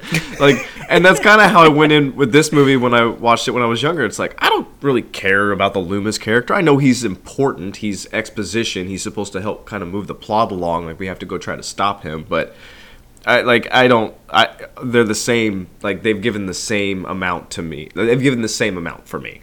Both characters, both actors. What's funny about the history of the franchise is that in its early years, Donald Pleasance was leaned on as like the guy who tied it all together. Mm-hmm. It was kind of assumed that he was the guy that people would show up for. But in more recent years, it's been revealed, no, actually, Jamie Lee Curtis seems to be the person who puts asses in seats. Because every time she shows up, with the exception of Halloween Resurrection, which she was contractually obligated to do, as far as I understand, she's the difference maker. So it took a really, really long time, but I think history has shown that you're probably right, that like Donald Pleasance's importance to the series is, I like him, but you know, the way he was utilized in some of those later sequels was like, this is no good, guys. Like this poor old man has better things he could be doing with his time, and now he's gone. Does he? Did he? I don't know. I think he was right where he needed to be. But yeah, so we get the cast of Devil's Rejects, and this is Bill Moseley. This is the amount of Bill Moseley I like right here is fucking 45 seconds, and he has almost no dialogue. He just says like a few words. It's pretty great. He's really obnoxious to me. I understand that's kind of what he's supposed to be when Rob Zombie, gets him in the movie. But I guess we have the moving crew. This is the crew that's moving a body, and he's just like, they just tell me to come in when we got to move somebody. And it's the cast of The Devil's Rejects. We have Leslie Easterbrook, who played Mother Firefly in Devil's Rejects, who I just want to say, she is beautiful. This actress is, she's a bit older, but I'm just drawn to her. She has a gorgeous smile. I don't think this is Mother Firefly. I think this is the lady from Police Academy. So Karen Black played Mother Firefly in House of a Thousand Corpses. Leslie Easterbrook played her in The Devil's Rejects. That's why I said this is the cast of Devil's Rejects right here. Gotcha. Bill Moseley is here. Yeah, this is not Karen Black, bro. This is a different person. This is a different person. That's a totally different person. And then the sheriff, the brother that's killed in House of a Thousand Corpses, and then his dream ghost in the second movie. And they're here. Yeah, Tom Towles, mustache cop, as I often refer to him. Steph's like, he only has sideburns on his face. She's like, the only hair he has on his head are sideburns. He doesn't even have hair. It was the style at the time. That's what I said. It was the style. Don't worry about it. But yeah, we're moving Michael tonight. So this is our team of four. And then there's just some other guy who literally says nothing and just dies. But this was the scene I was talking about where Michael getting out makes no sense. So they're moving this 6'9", you say? 6'9"? Easily. Okay. Easily. He might be 6'10". Yeah. They're moving this monster with four people, and they're just kind of in between like the two doors, and he just snaps his handcuffs like fucking Twizzlers, just like pop, just gets right out of there and just starts murdering people. I think we get the two that I held down that cracked me up. He has the wherewithal to use the one guy as a human shield, which was pretty great. I had to chuckle at that. But does he get a throat rip on this lady? He does. Nice. He would make MacGruber proud. Nice. He gets a turkey. He only gets gobble, gobble. He only got the one. You got to get 3. You got to get 3 to get the turkey. He only got 1. Yeah. But yeah, he rips out Leslie Easterbrook's esophagus. And Bill Moseley, I think, just gets like bludgeoned to death. He just gets clobbered in a corner somewhere. Tom Towles, I think, same deal, gets thrown into a corner and just mudhole stomped to doom. But yeah, this prisoner transfer is a little action movie-esque. It doesn't feel like something in a horror movie, honestly. But it is much more efficient than the alternative that Kyle had mentioned. So this is us approaching the status quo. But he kills a bunch of cops. He drags off Leslie Easterbrook's body for reasons. We never actually see what becomes of that, but it's around here where we see Danny Trejo. He's like closing out his shift and whatnot, but he notices like, oh, the reception area is not populated with people when it should be, and the phone is just like ringing off the hook. And we see that like some office worker has their throat also torn out, and she's just like dying in some corner of the room that he can't see. He got 2. He got 2. I don't remember if we get a third towards the end of the film, but I don't think so. Almost. He's probably kicking himself all the way to the grave. But long story short, Danny Trejo rounds a corner, and he finds all the dead guards, all the security personnel, and he gives a good gasp. And then he turns around and, oh, Mikey! Mikey's there. Big old Mike is standing behind him and doesn't actually make a move for him.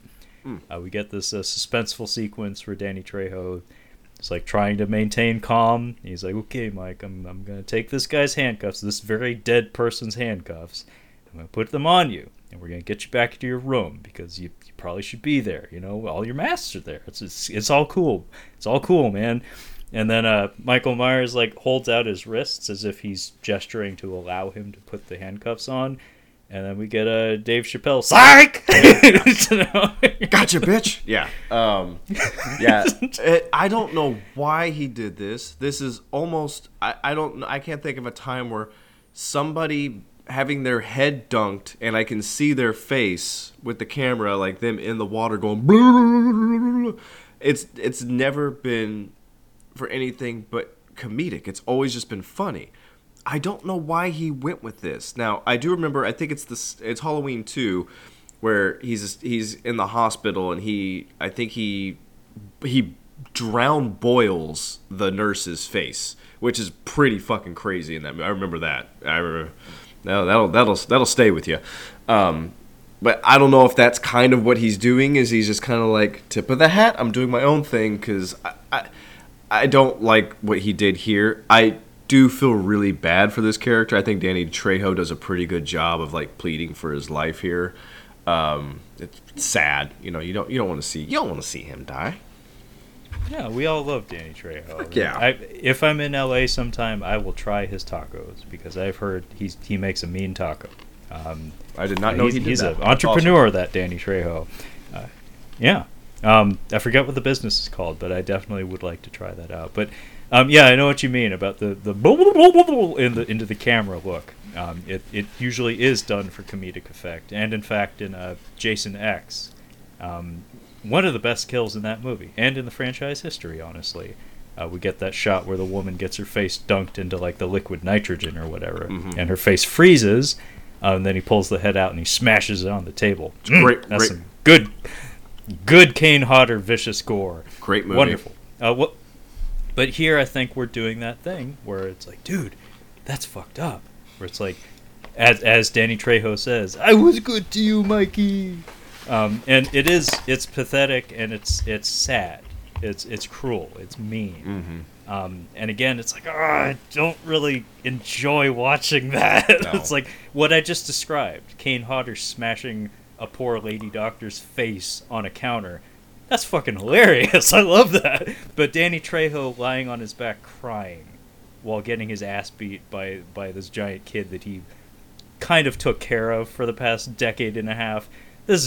Dude, that's fucked up. That's fucked up. So we get him getting multiple dunks, getting drowned, murdered, and then like the icing on the cake is he rips a TV off of the corner and just throws it on his head, off screen, mind you. Yeah. But that whole sequence of him having his head dunked into the sink is like minutes of screen time. Yeah. Of just Danny Trejo in agony. And like having the thought roll around in his head of like, I did nothing but good things and now this is what comes of it. Yeah. Again, really like effective in that it makes you feel things. They're just not things I enjoy feeling. I don't know. I haven't seen enough movies where people get tortured. I feel like waterboarding is just something that people don't put in movies. There was a funny gag on Tosh.0 where he was like, waterboarding seems bad, but what happens if you get waterboarded with lemonade? And he like starts to like pour lemonade on his buddy, and he's just like, oh, it got in my eyes. So they actually don't even do the thing. And he's just like, so it didn't really work out. Viewers at home, send in your waterboarding videos. He's like, no, don't do that. Like, he was just making a joke. I'm like, he's like, do not do that. I'm just like, I was like thinking, I'm like, why didn't he waterboard him? That would be something that would have been better, more effective. But then I was also like, people kind of downplay waterboarding. Like, that's not that bad, but it's awful. So I just don't know. Is it viewers won't understand that it's awful, or is it just something that producers like, let's not give kids ideas. Let's just not do that. I mean, it really might be that, because remember, this is 2007. I don't think I remember seeing waterboarding expressed on film until a few years later. Like, Oh, I really? think the first time I ever saw it, oddly enough, was The Expendables of all things. Yeah, it's got to be spies or mercenaries. It's got to be in that camp. And if memory serves, I think Sicario, they implied it. Oh, I don't okay. think they actually showed it. I But gotta they did rewatch have that. like water jugs in the room, in the interrogation room and stuff. But yeah, Danny Trejo is dead. Yes. And then I think we cut to Loomis being woken up Yeah. by a phone call from everybody's favorite Howard, Clint Howard, Yep. who is the sanitarium administrator, I believe. Yeah. He's just like, Loomis, he's fucking out, man.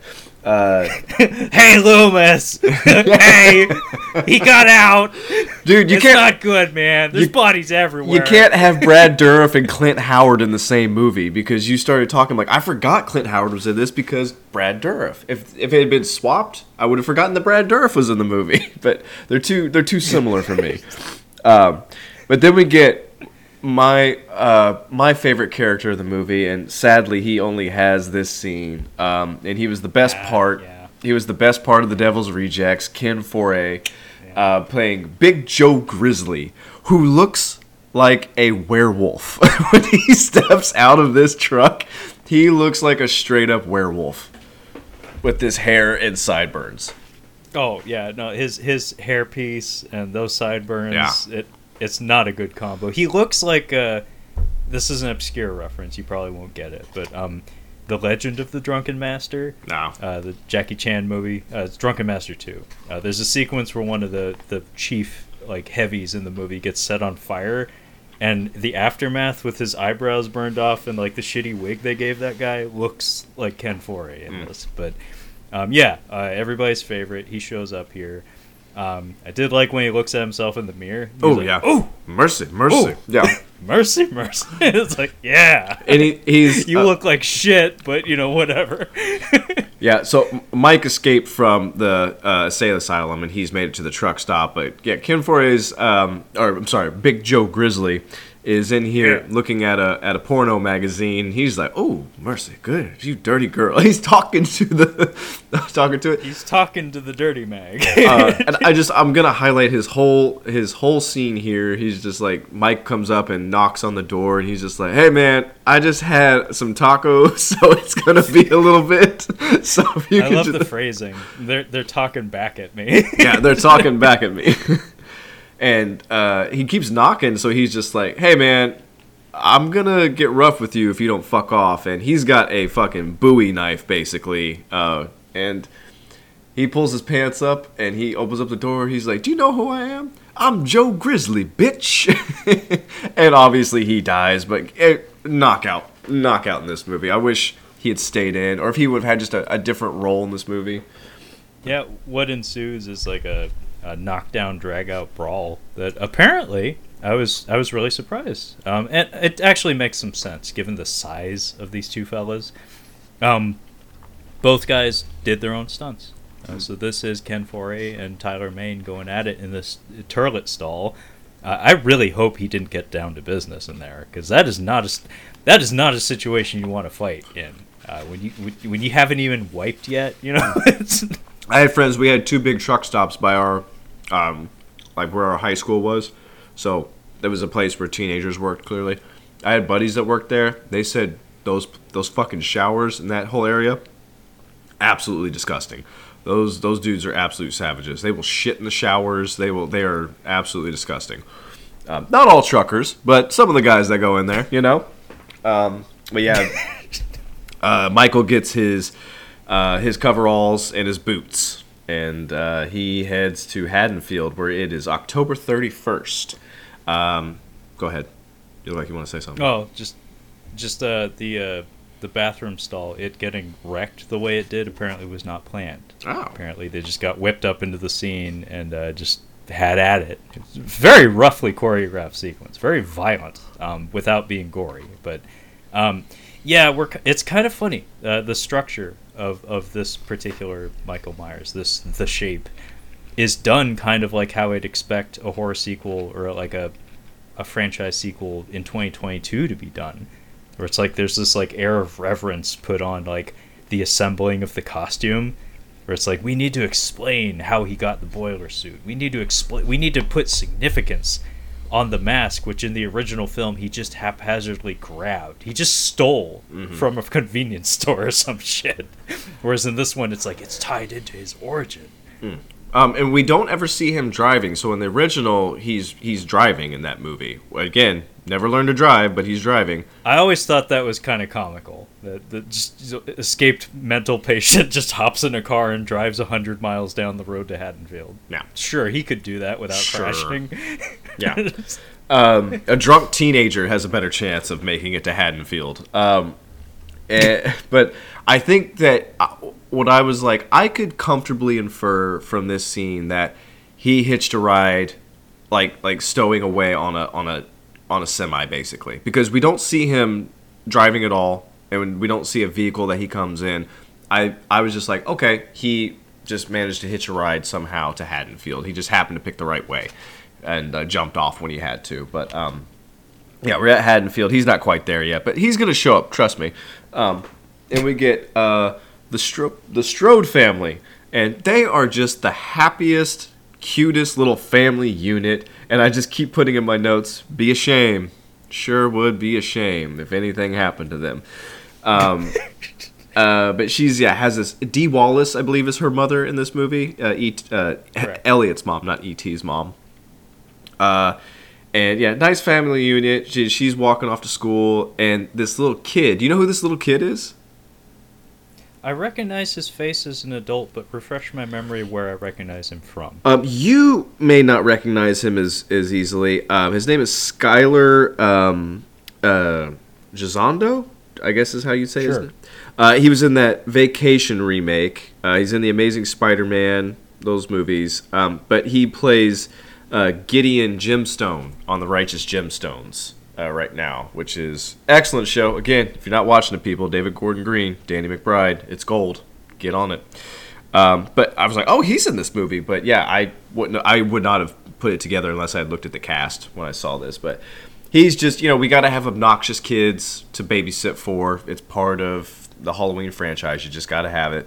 And he's that obnoxious kid. And then he's just like, blah, blah, blah, blah, blah. Here's the Myers house. And what's her face? Laurie's walking past the house, and Michael just happens to be in there, and he sees her. Does she go up to the house, or she just kind of pass by the house and he takes note of her? Yeah, so during the delightful breakfast sequence with the Strode family, I think her dad works in like real estate or something. Yes.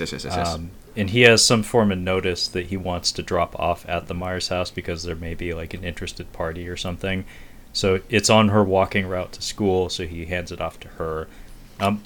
Yeah, by the way, some of that filmmaking shit, the way we introduce Haddonfield is virtually identical to how we introduced it at the beginning of the film at the Myers house, complete with shot of eggs being cooked in a frying pan. So it shows some attention to detail on the part of Rob Zombie, where it's like we're directly putting a hat on the fact that this is an example of a rotten family, and this is an example of, you know, a much happier family or household in the same town, just 15 years apart. But yeah, Laurie drops the notice off through the mail shutter or whatever. Meanwhile, Michael Myers has already gotten to the house, and he retrieves his quote his mask, aka his sister's now dead boyfriend's mask. Yep. That is stored in the floorboards of the attic, Yes. as well as the kitchen knife that he used to kill his sister. So I guess before the cops arrived, he stowed that up there? Yeah. He must have. Sure. Sure. Yeah, so now he's completed his superhero suit. I am He complete. now has he now has his Iron Man suit complete with helmet and weaponry. And the theme music, of course, plays the iconic theme music. But yeah, he is watching Laurie through like a crack in the door while she's putting the slip through the mail shutter. Yeah. Then we cut to school, where we do no schoolwork. Yeah. Like, we don't even get a classroom in this movie. It's study hall. It's study hall. Yeah. We get her friend, one played by Danielle Harris, who is also been a part of this franchise. She is from Halloween 4 and 5. She is one of the friends, and then the other friend is just other friend. I have Danielle Harris and other friend for this movie. But I think they're just talking about high school girl stuff, maybe cute boys, alcohol, So stuff much like that. fucking giggles. Yeah. So many giggles. Yeah. So many titters and giggles. They're walking home, and I think her friends in the first one, like, they were kind of a little bit, I'm not mean to her, but they were bust her balls a little bit more. They're a little more cordial. She was the square. Yeah. She was the square She was in the the square. original. But Yeah. but Kyle, high school question. Okay. I mean, I'm not sure what answer I'm going to get, folks. This is out of nowhere. But did any of your cheerleaders at your high school wear Slayer shirts? Not cheerleaders. I think there might have been a couple, like, I do remember there's girls that did, like, goth days. Like, some of the popular girls, like, we're going to dress goth today, which was just them in sweatpants and, like, a band t-shirt. I think my girlfriend at the time had a Slayer t-shirt, but I don't think she didn't listen to Slayer. But no cheerleaders that I can remember. I don't even remember who our cheerleaders were. I was doing other shit. I have to assume this is a Rob Zombieism, because like some of the clothing in this movie, and I haven't seen it actually, Halloween 2. That is important to note. Full disclosure, I haven't seen Halloween 2. This was ironic for girls to do at the time. This was something that was happening at the time, where girls that have never listened to Slayer were wearing Slayer shirts, Cannibal Corpse shirts. I've gone to bars where the bartender was like a smoke show wearing Cannibal Corpse shirt. I'm like, she doesn't listen to Cannibal Corpse. Okay, well, I don't know either way. It's just one of those details, one of those production design details where it's like, so we have a kid in the beginning of the movie wearing a Kiss shirt. We got Kiss music. We got Alice Cooper on the soundtrack. We got Rush. We got a high school cheerleader in presumably the late 90s, early 2000s wearing a Slayer t-shirt. It's like, Rob Zombie, I think you know the kind of women you want to see in your movie. Yeah. Anyway. But yeah, Laurie saw Michael Myers was he watching her when she was in school? I think she may have noticed him. I don't know. When they're in the library Yeah. and study hall, she notices him. It's a callback to the original film, which this remainder of the film is just callbacks to the original, essentially. For sure. Although she was in class in the original, if memory Yeah. serves, when she saw him behind the tree. Dude, and she gets called on when she sees him on the sidewalk. Jamie Lee Curtis gets called on in that movie, and she just fucking straight up answers. Like, she wasn't even paying attention, and she knows the answer. That never happens. It never happened to me. I'll tell you that right now.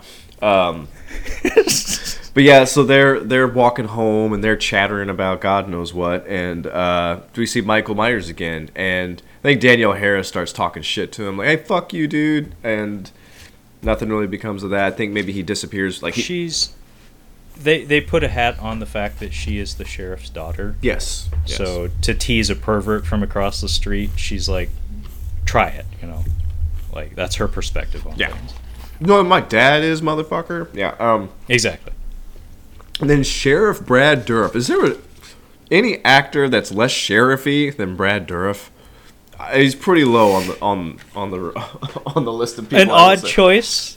An odd choice for an authority figure, but he's always welcome. But yeah, he's like 5'5" and ill-tempered. He always is an odd choice. Like, he even sticks out in Lord of the Rings. He's in The Two Towers and Return of the King. Wormtongue. Wormtongue. He fits in with that aesthetic, but even still, like, when you see him come on the screen, like, oh, whoa, that guy's evil. He's definitely evil, no doubt. But yeah, he's the sheriff in this. And he gives Daniel Harris a ride. The other two chatter on about whatever. And then we get Loomis going to the cemetery with Sid Haig as the groundskeeper. Yeah, this whole 5-minute stretch of the movie is just littered with wonderful cameos. Where we get like Udo Kier. Yep. For like 2 shots. It's like, oh, okay, Udo Kier's in the movie, but now he's gone. In the director's cut, I guess he has more to say, but not much. But yeah, Brad Dourif is actually an important character. I think he also comes back for the sequel. Sid Haig, though, shows up for exactly this one scene, which is a very memorable scene from the original film. Unfortunately, Sid Haig is just here for this scene as the groundskeeper at a cemetery. But he has this wonderful little tirade, just yelling about those stupid God fucking damn it, kids. Goddamn piece of shit teenagers. His goddamn is always good. God damn it. Yeah. He reminds me of my grandpa. Well, what's really cool, you know, he is, his usage of profanity is, Yeah. I could listen to it all day. It's poetry. I think it's but him and Samuel L. Jackson. Their use of profanity is just, it's gorgeous. Yeah.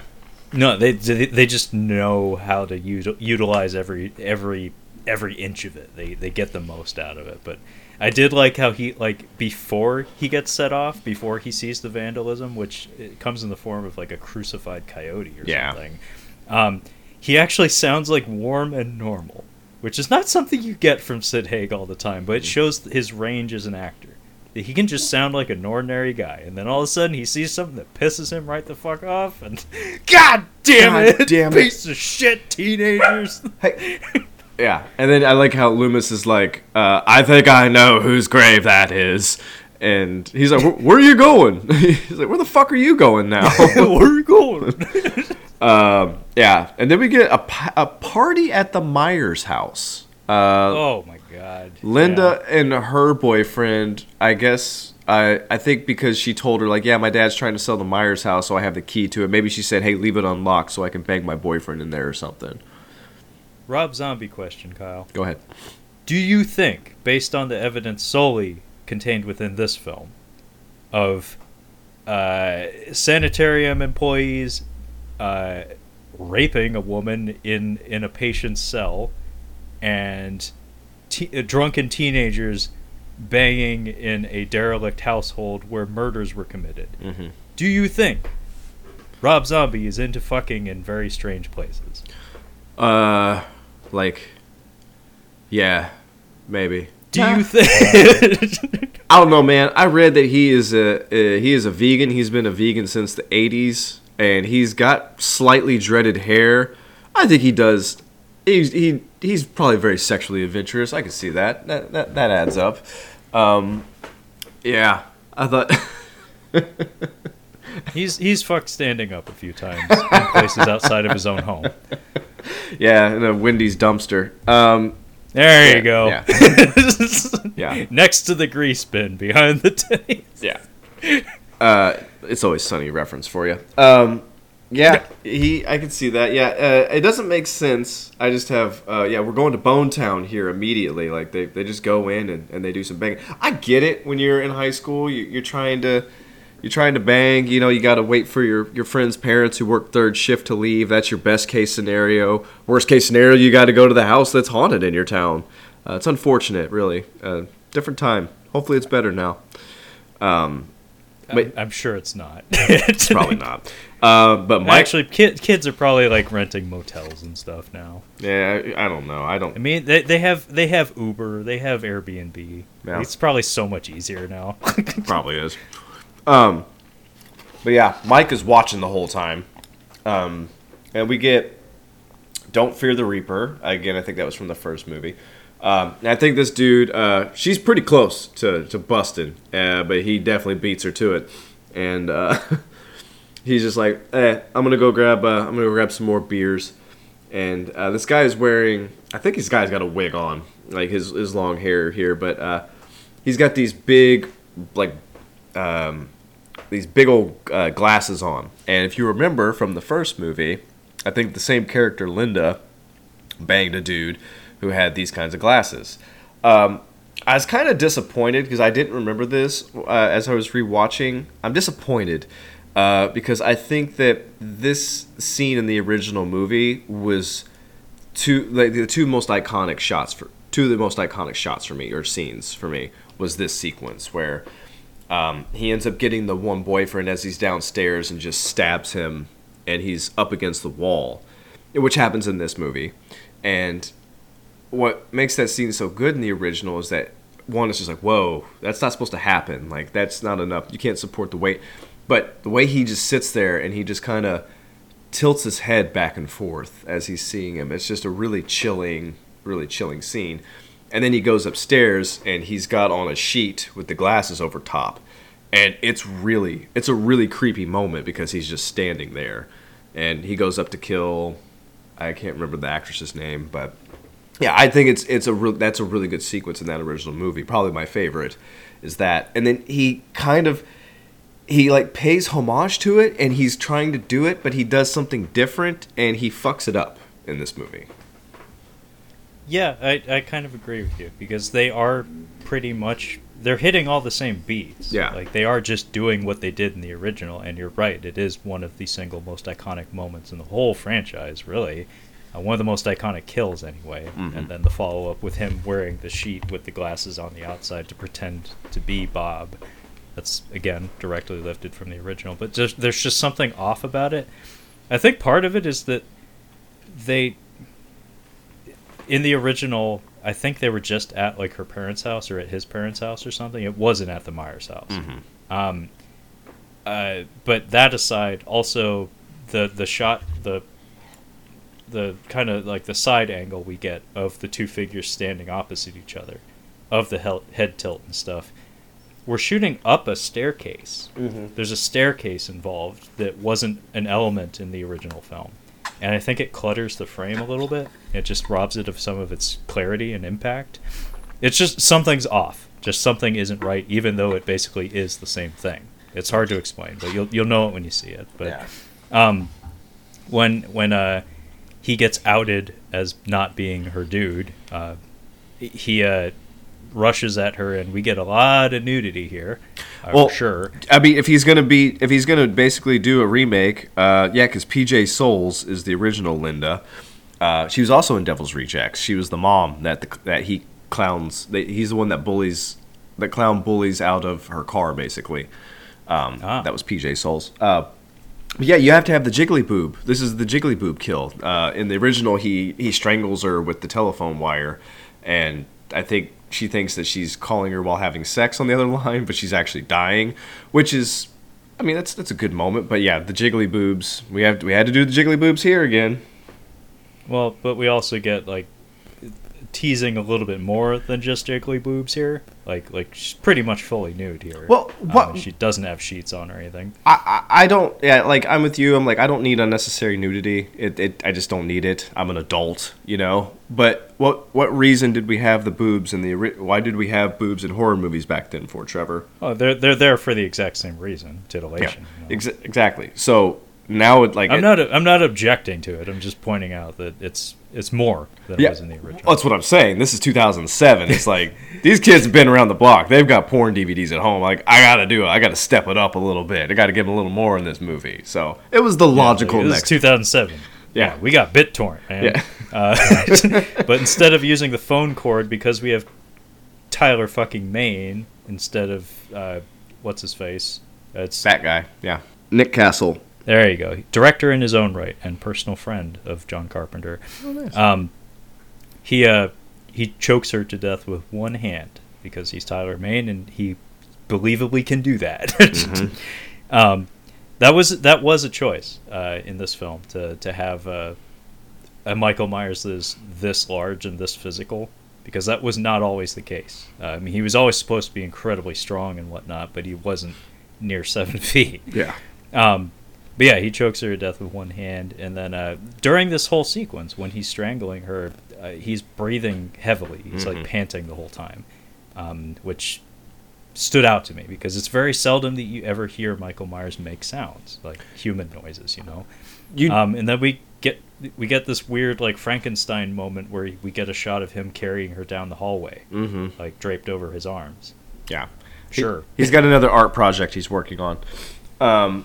Yeah, so we get Loomis buying a gun, this is a fantastic scene. Him buying a gun. I'm like, welcome to America, dude. You can buy a gun quicker than you can buy liquor at this point. This dude, he's like, I just need a gun that'll shoot something really quick. And this guy's like, well, you don't want that. You want this other big gun. And he's not even talking about a background check or anything like that. If you have a guy who's in a hurry to buy a gun, it's like, maybe you should ask a few more questions here. But this guy's just like, yeah, he's just like, bag it, basically.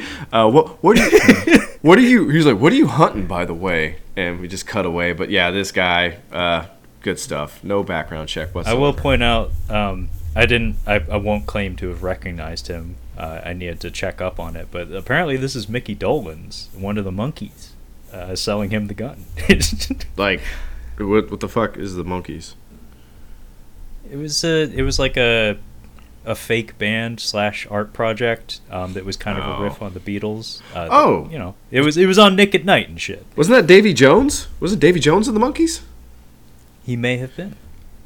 Making the summers brighter, girl. Yeah, Kyle has a YouTube video he made me watch a few months ago, I think. Oh, he's in there. That's Davy Jones for sure. He is there in the Monkees. Look at that. Look at that. What is the clip that you made me watch? That's from the Brady Bunch. Yeah.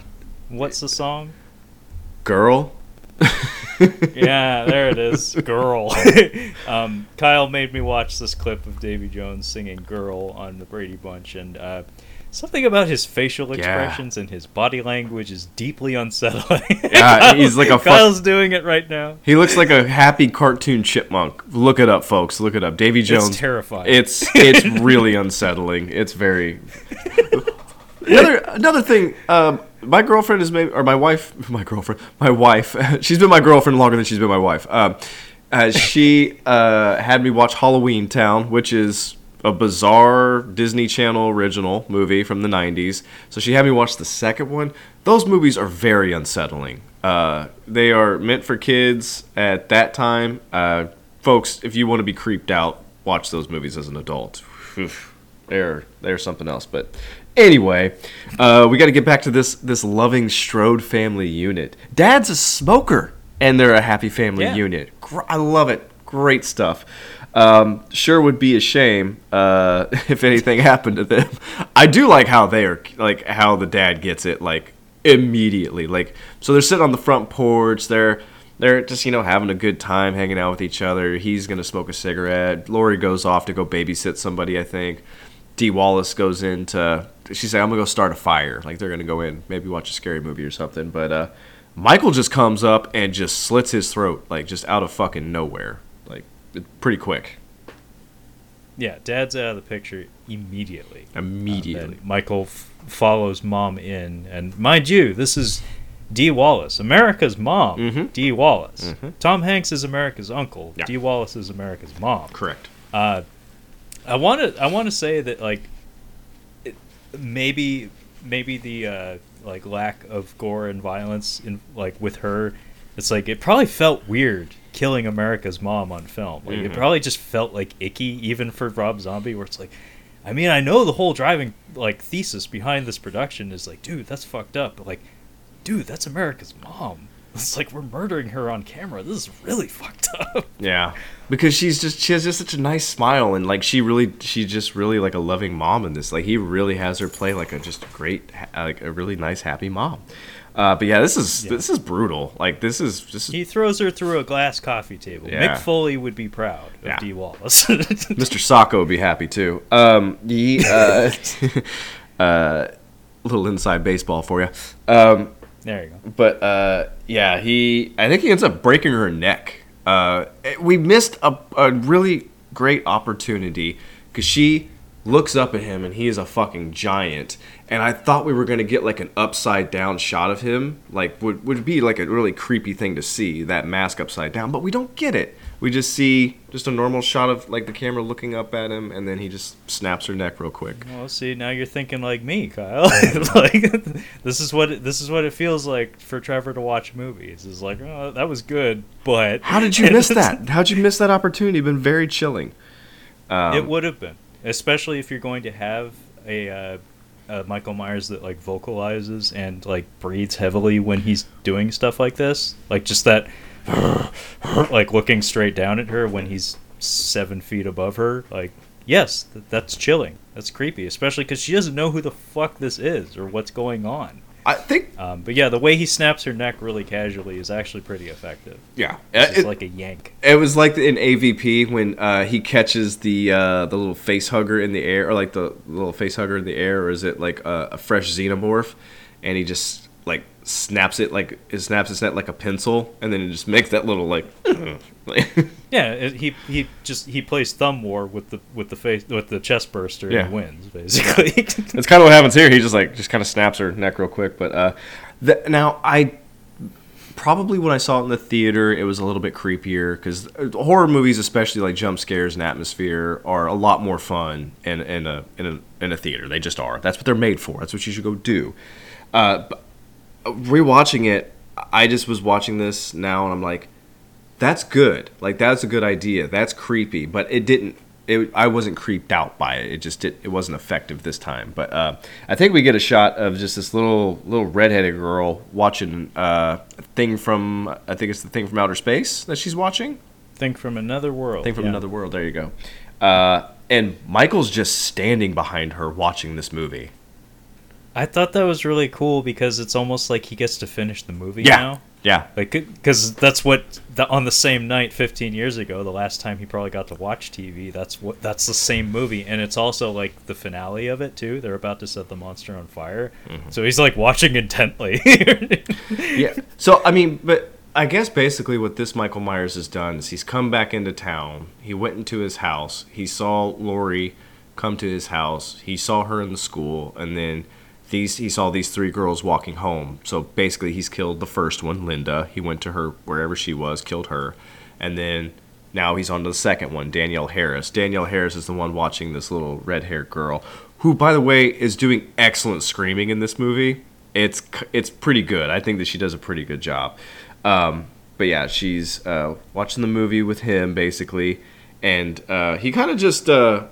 I think he just kind of backs off, like he just kind of disappears when she goes into the other room. But we have to get our Evil Dies Tonight scene with Loomis and the sheriff. Loomis is basically he's trying to convince the sheriff. He's like, hey, listen, this serial killer, Loomis. He's like, hey, fucking serial killer's on the loose. He's coming back here. I don't remember the rapport that he had with the sheriff. I feel like he was able to convince the sheriff pretty quickly in the first movie. But Brad Dourif's a little more skeptical here. I think he gets him at like a burger place. Like he's on the night shift and he's getting breakfast basically.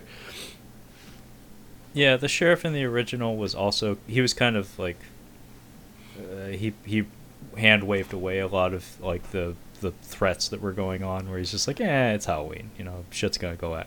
Kids are gonna be up to no good. It's Halloween. Like, you're out of your mind. But here, like, Brad Dourif is actually like actively standoffish, and he's like dismissive of him, and there's layers to it which actually make a lot of sense. Yeah, because he's aware.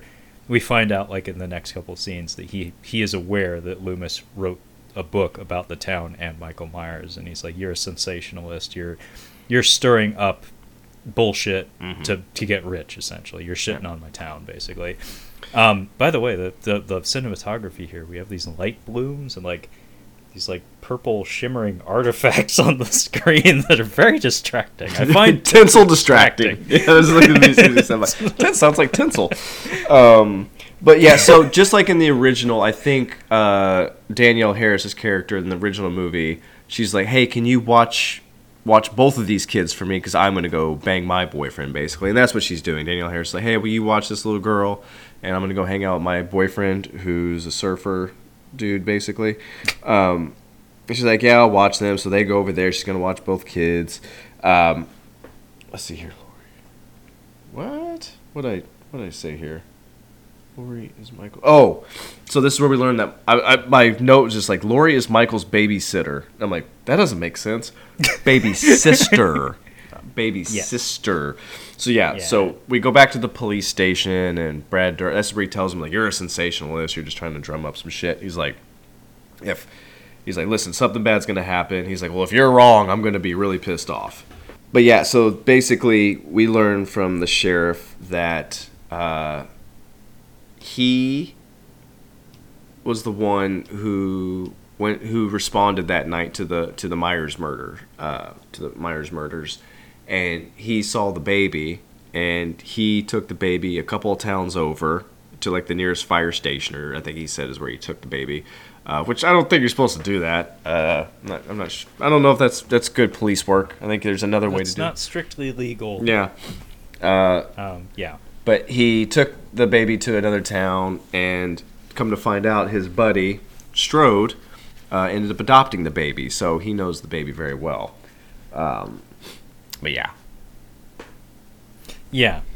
So it was from Michael Myers' mom's suicide, by the way, when he took the baby. But point is, he thought the baby was going to be far away from Haddonfield, but no. As it so happens, it came right back. Very close. And by the way, when Brad Dourif calls the Strodes to check in on them, because Loomis is adamant that he's got it all figured out. He's like, Michael, he's back for his sister, his baby sister. Mm-hmm. And so Brad Dourif calls the Strodes, and they have a delightful Halloween-themed voicemail. Mm-hmm. That's absolutely adorable. As if you could not love them anymore. Dead. Yeah. I know. They're so great, and now they're dead. But I forget what movie this is that the kids are watching now, but I have seen it. It's like, it may be like the original The Haunting, because there's this Vincent Price, isn't it? Like yeah. It's either that or House on Haunted Hill, the original House on Haunted Hill. Yeah, it's one of those two. But yeah, there's a sequence where the skeleton is coming out of the floor that I know I have seen. But I can't remember. It's one of those two, though, I'm pretty sure. I was just watching some Vincent Price last night. I've never seen Edward Scissorhands all the way through, so Steph and I were watching that. And, Vincent Price is obviously the inventor in that movie. I still got to finish it. I didn't get quite all the way through it. But he's just such a nice guy in that movie. But yeah, he has wonderful grandpa energy in that movie. He really does, yeah. One of Danny Elfman's best scores, if you ask me. Yeah, some of the most beautiful music he's ever composed. We were noting it very much throughout that movie. I was like very much tuned into the soundtrack in that movie, so I very much noticed it. I'm inclined to agree with you. Definitely Danny Elfman. But yes, this is where Michael gets Danielle Harris and her dude. Now, Trevor, how did Rob Zombie pitch this scene to Danielle Harris? Like, listen, you're gonna have your shirt on for the first half of the movie that you're in. The second half, not so much, because basically she's getting hot and heavy with her boy. And I do like how Michael kind of comes into frame, like he's just kind of watching in the background, kind of comes in. But poor Danielle Harris, like her top is just off and open for like the remainder of the movie for her, and it's pretty brutal. What happens to her too? I don't doubt that Rob Zombie is a good guy. Like, he's a good interview. He seems like a pretty decent guy. But like in this movie in particular, like this stuff is very uncomfortable. Like the way the killings of the male characters and the female characters are handled in this movie, there's a clear difference in the energy that the sequences carry. Where it's very utilitarian when the dudes are getting killed. Like, this dude gets dispatched in seconds, and he is casually discarded. She doesn't even die. No. She gets the shit kicked out of her, and she has to crawl on the ground crying and screaming and like having mucus drool down her face. And yeah, she is topless for the remainder of the film, of which she is present for quite a lot of it. Now, we got to take this culturally when this came out. This came out in 2007. This is 2 years after Hostel. Hostel made it made waves when it came out. It was very much known like we are moving in a different direction in American cinema, because I think Martyrs was already out at this point, 2005, and very graphic violence was in vogue.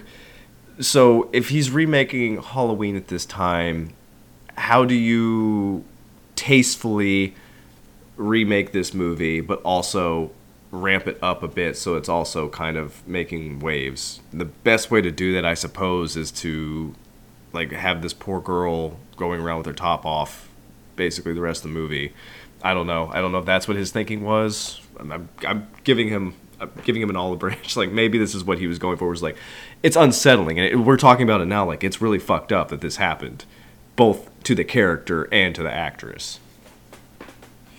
Yeah, I'm not sure how to feel about it exactly, because like from a quote realism standpoint, like if that is how she was caught, like with if she was nude when someone's attacking her and she's beat up to the extent that she is, she's not going to clothe herself again. Like she's just not going to have the opportunity. So it's like, that does make a lot of sense. It just dials up the uncomfortable factor, especially considering this was a child actress from the same franchise. Yes. That's really fucking weird when you think about it. Yeah. Even a little bit. That's a whole other level. That's a whole other level of weird when you do think about it. Yeah.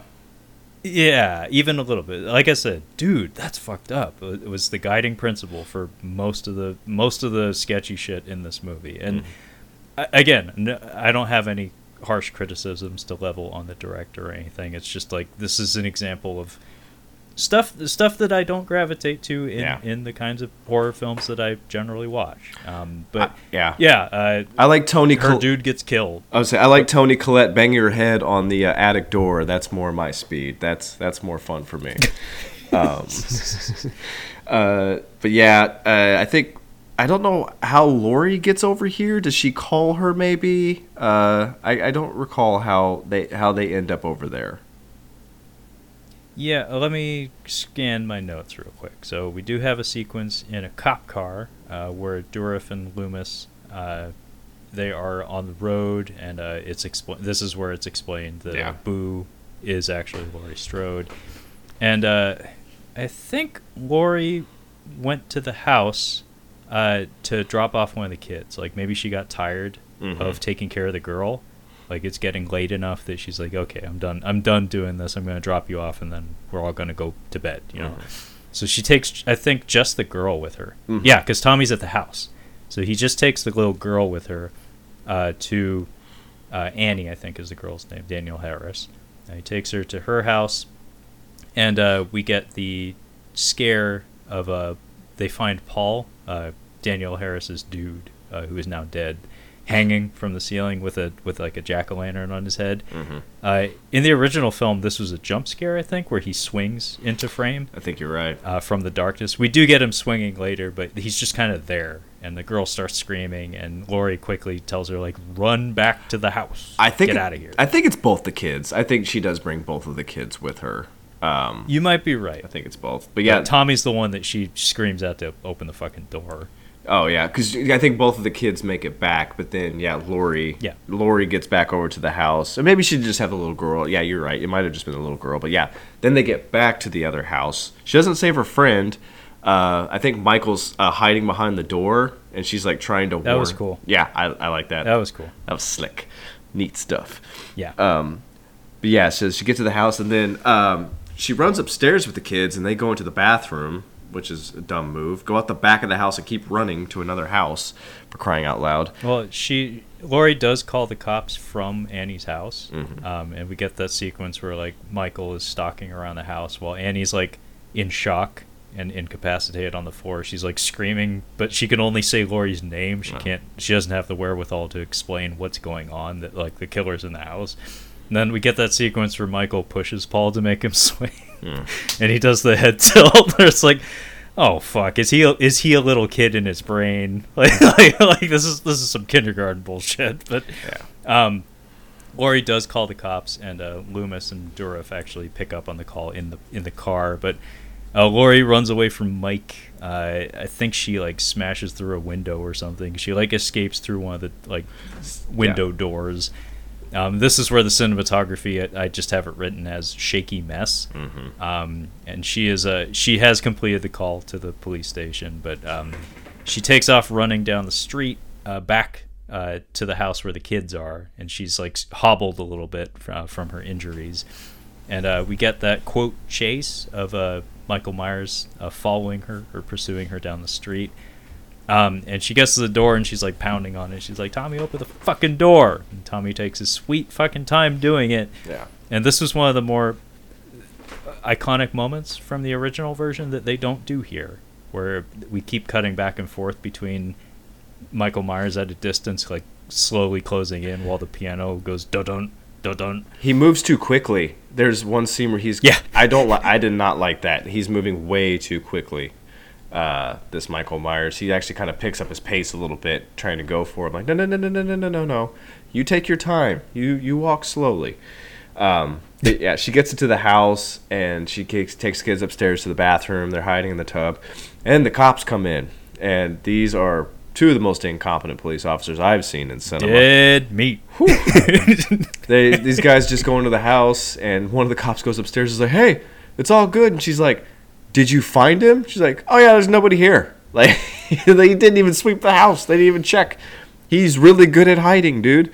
And this cop just gets killed, obviously.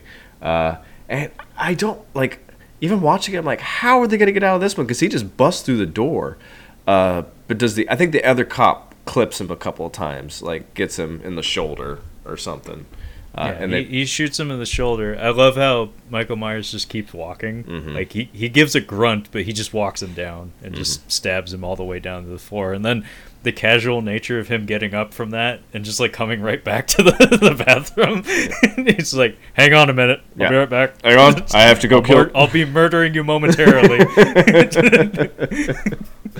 But yeah, so I think the kids maybe get out of there, and then I think he manages to catch Laurie, and then she's not knocked out when he grabs her, but she's like struggling, and then he's just walking with her. Like, we don't even see him like Debo her on top of the head, but he just like she just like faints into his arms, and he just walks away with her. If I had to guess, and remember, Rob Zombie does seem to take like imagery seems to be very important to him, like more so than narrative or logic. I think he just wanted a shot of a big monster dude carrying a woman draped over his arms, because it's so iconic from like the classic Universal monsters and whatever, your Boris Karloffs or what have you, or Creature from the Black Lagoon. We do get a couple of instances of that here, but yeah, she's just like out. Yeah. Like she just passes out when he grabs hold of her, but he ditches the kids and he walks off with her.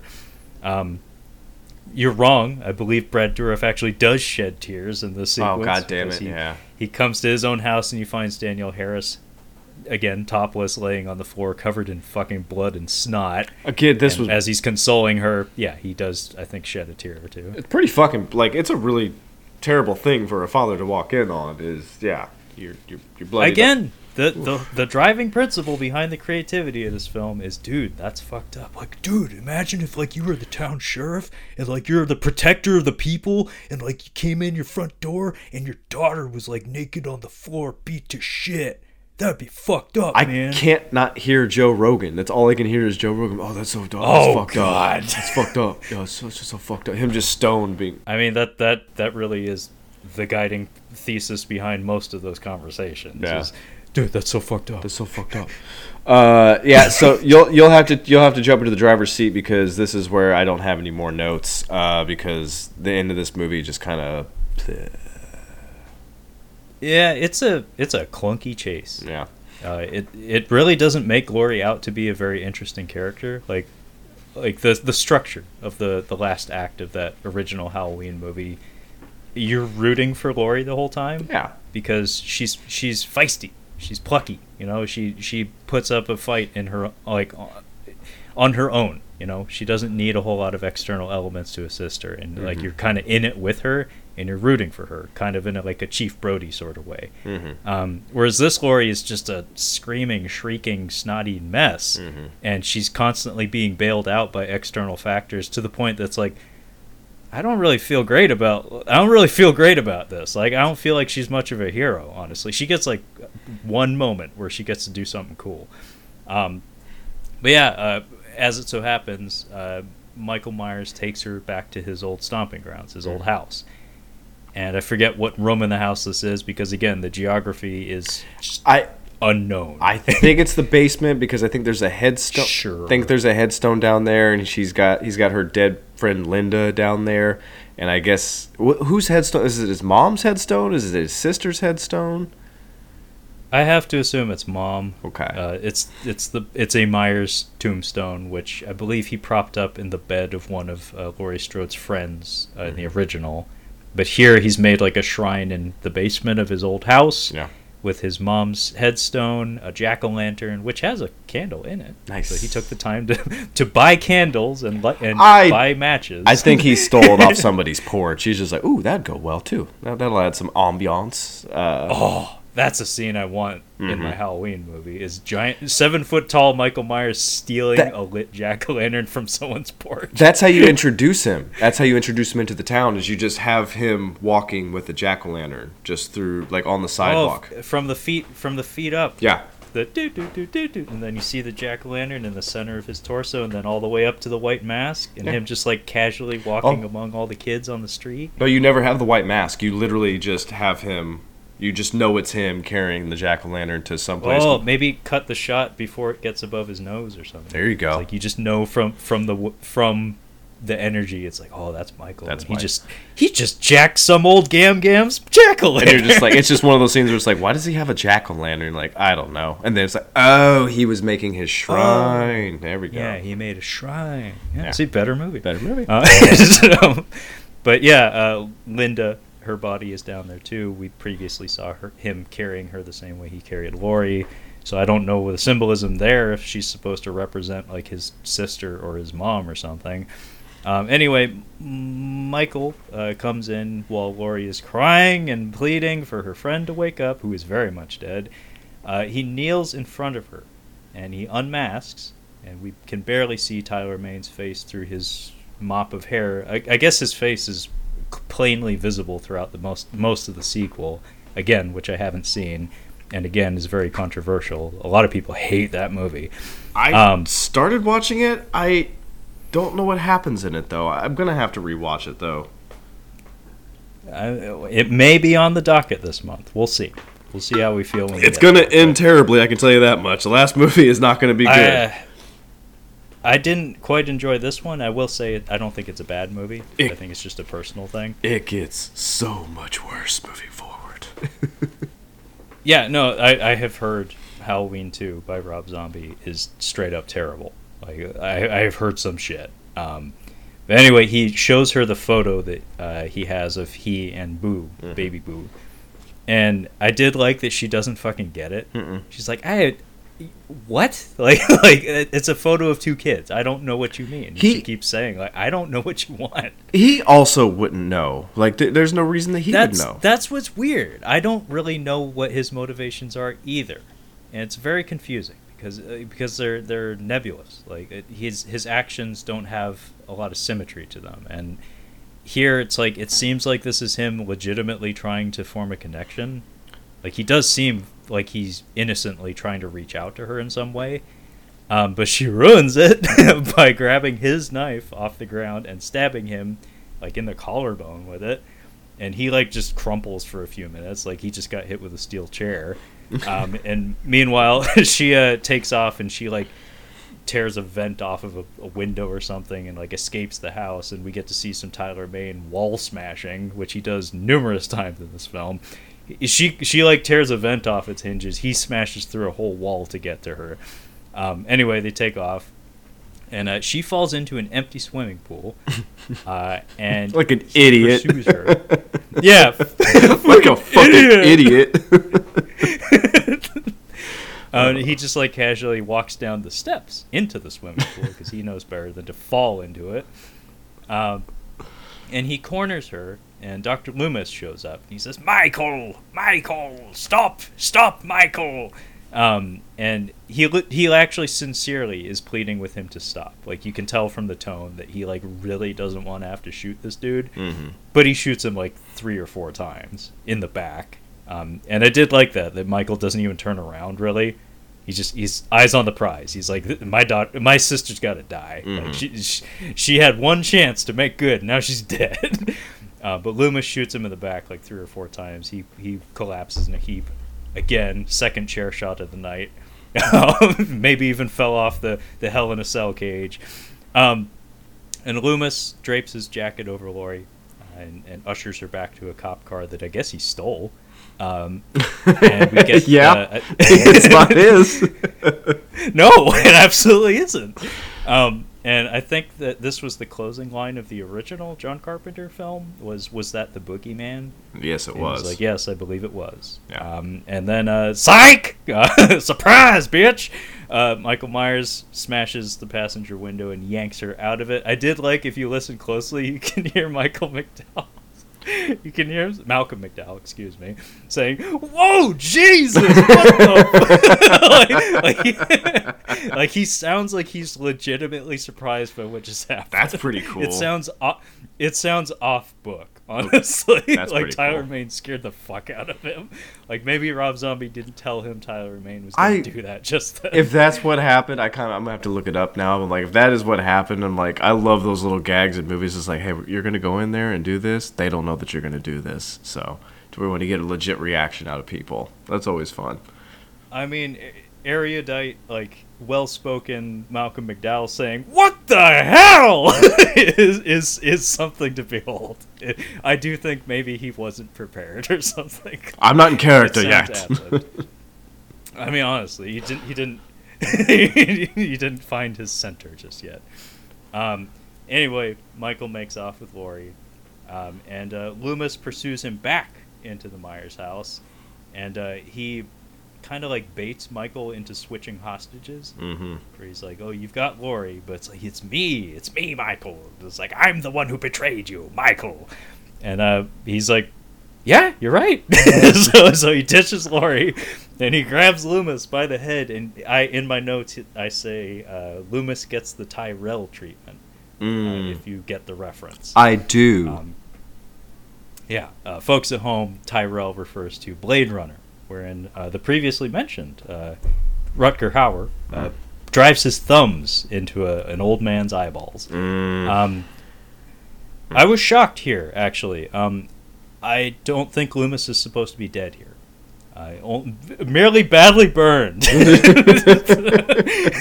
I'm sorry. I was gonna do a tasteless joke earlier when you were talking about Mustafa, that director. You're like, I think he died in a terrorist attack. I'm like, actually, Trevor, he was he fell off a cliff and broke his leg. The wound was beginning He was to smell. only badly burned. The wound was beginning to smell like almonds. Yeah.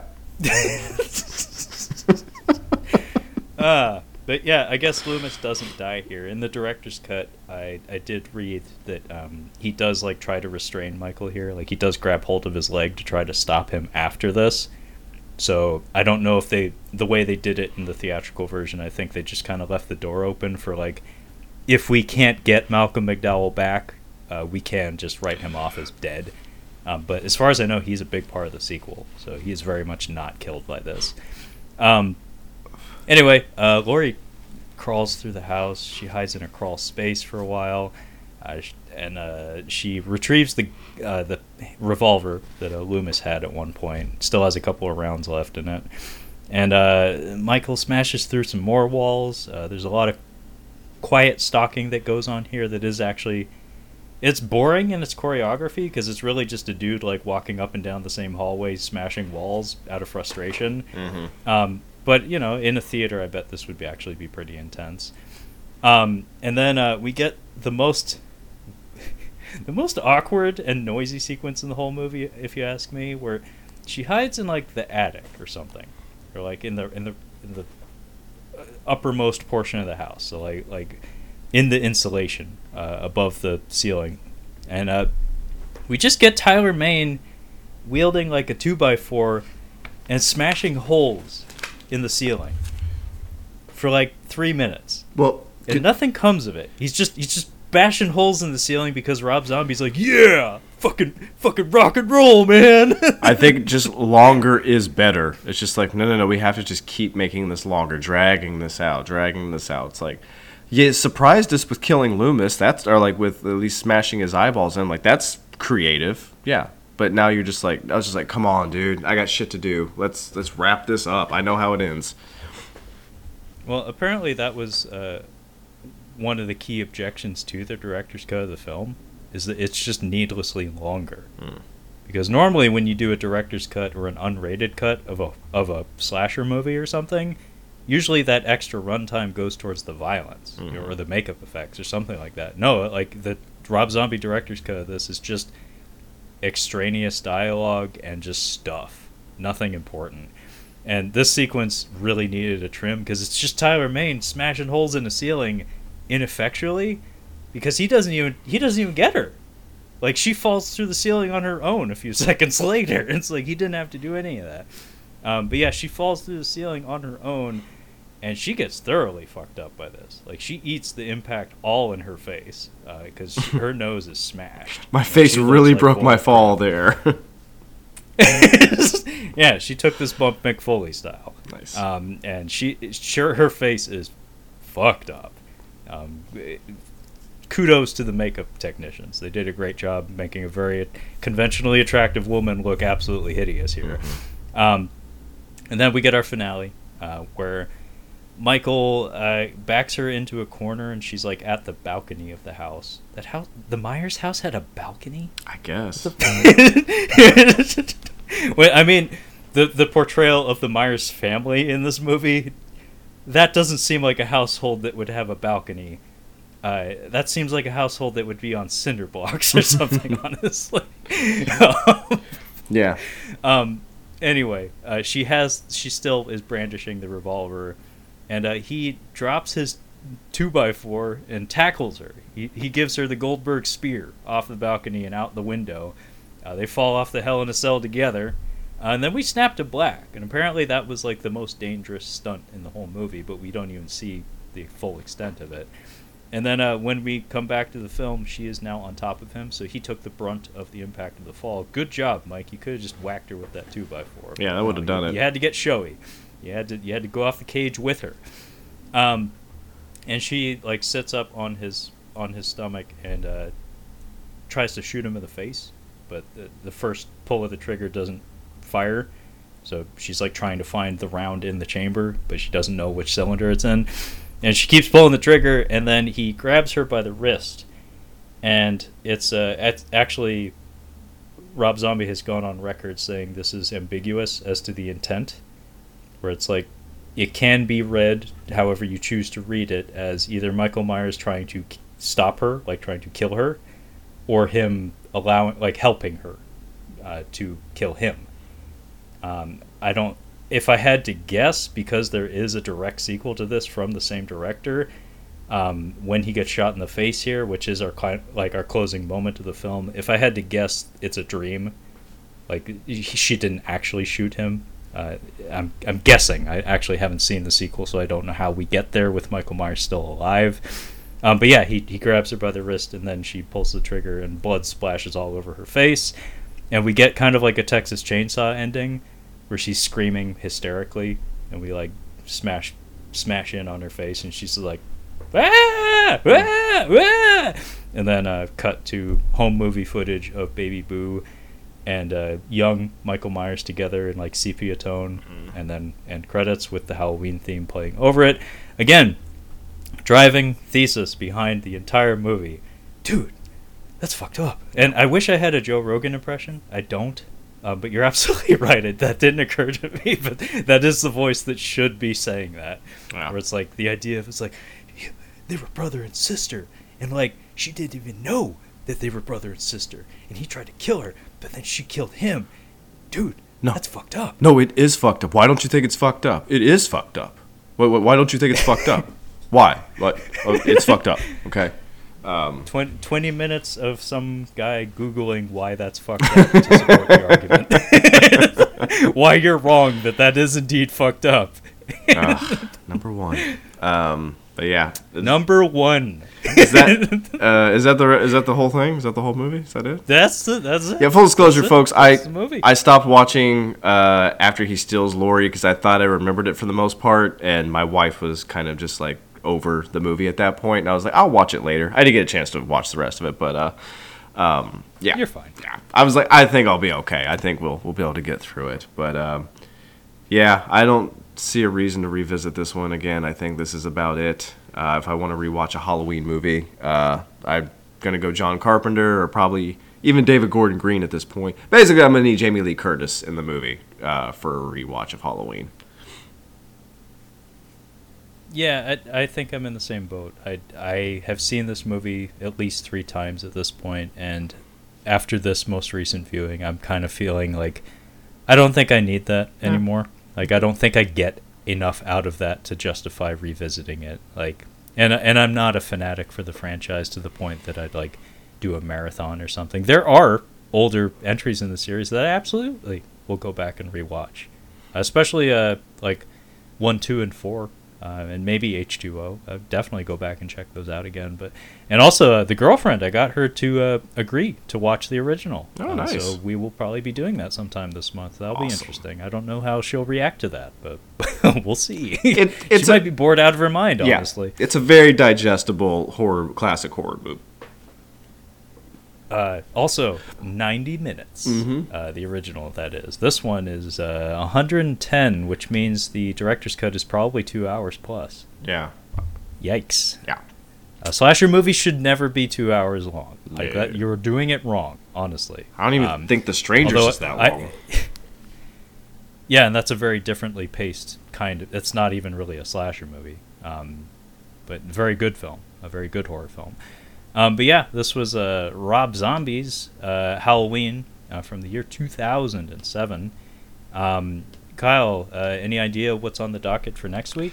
I think next week we're going to go with Lords of Salem. It's one that I've seen and I felt was very underwhelming, but I've heard is his best movie, and I've heard people whose opinions on movies I very much respect say that it's their favorite one of his movies. So it's definitely one I want to get your take on. I'm kind of curious to rewatch it. Maybe I was wrong when I watched it the first time. I don't know.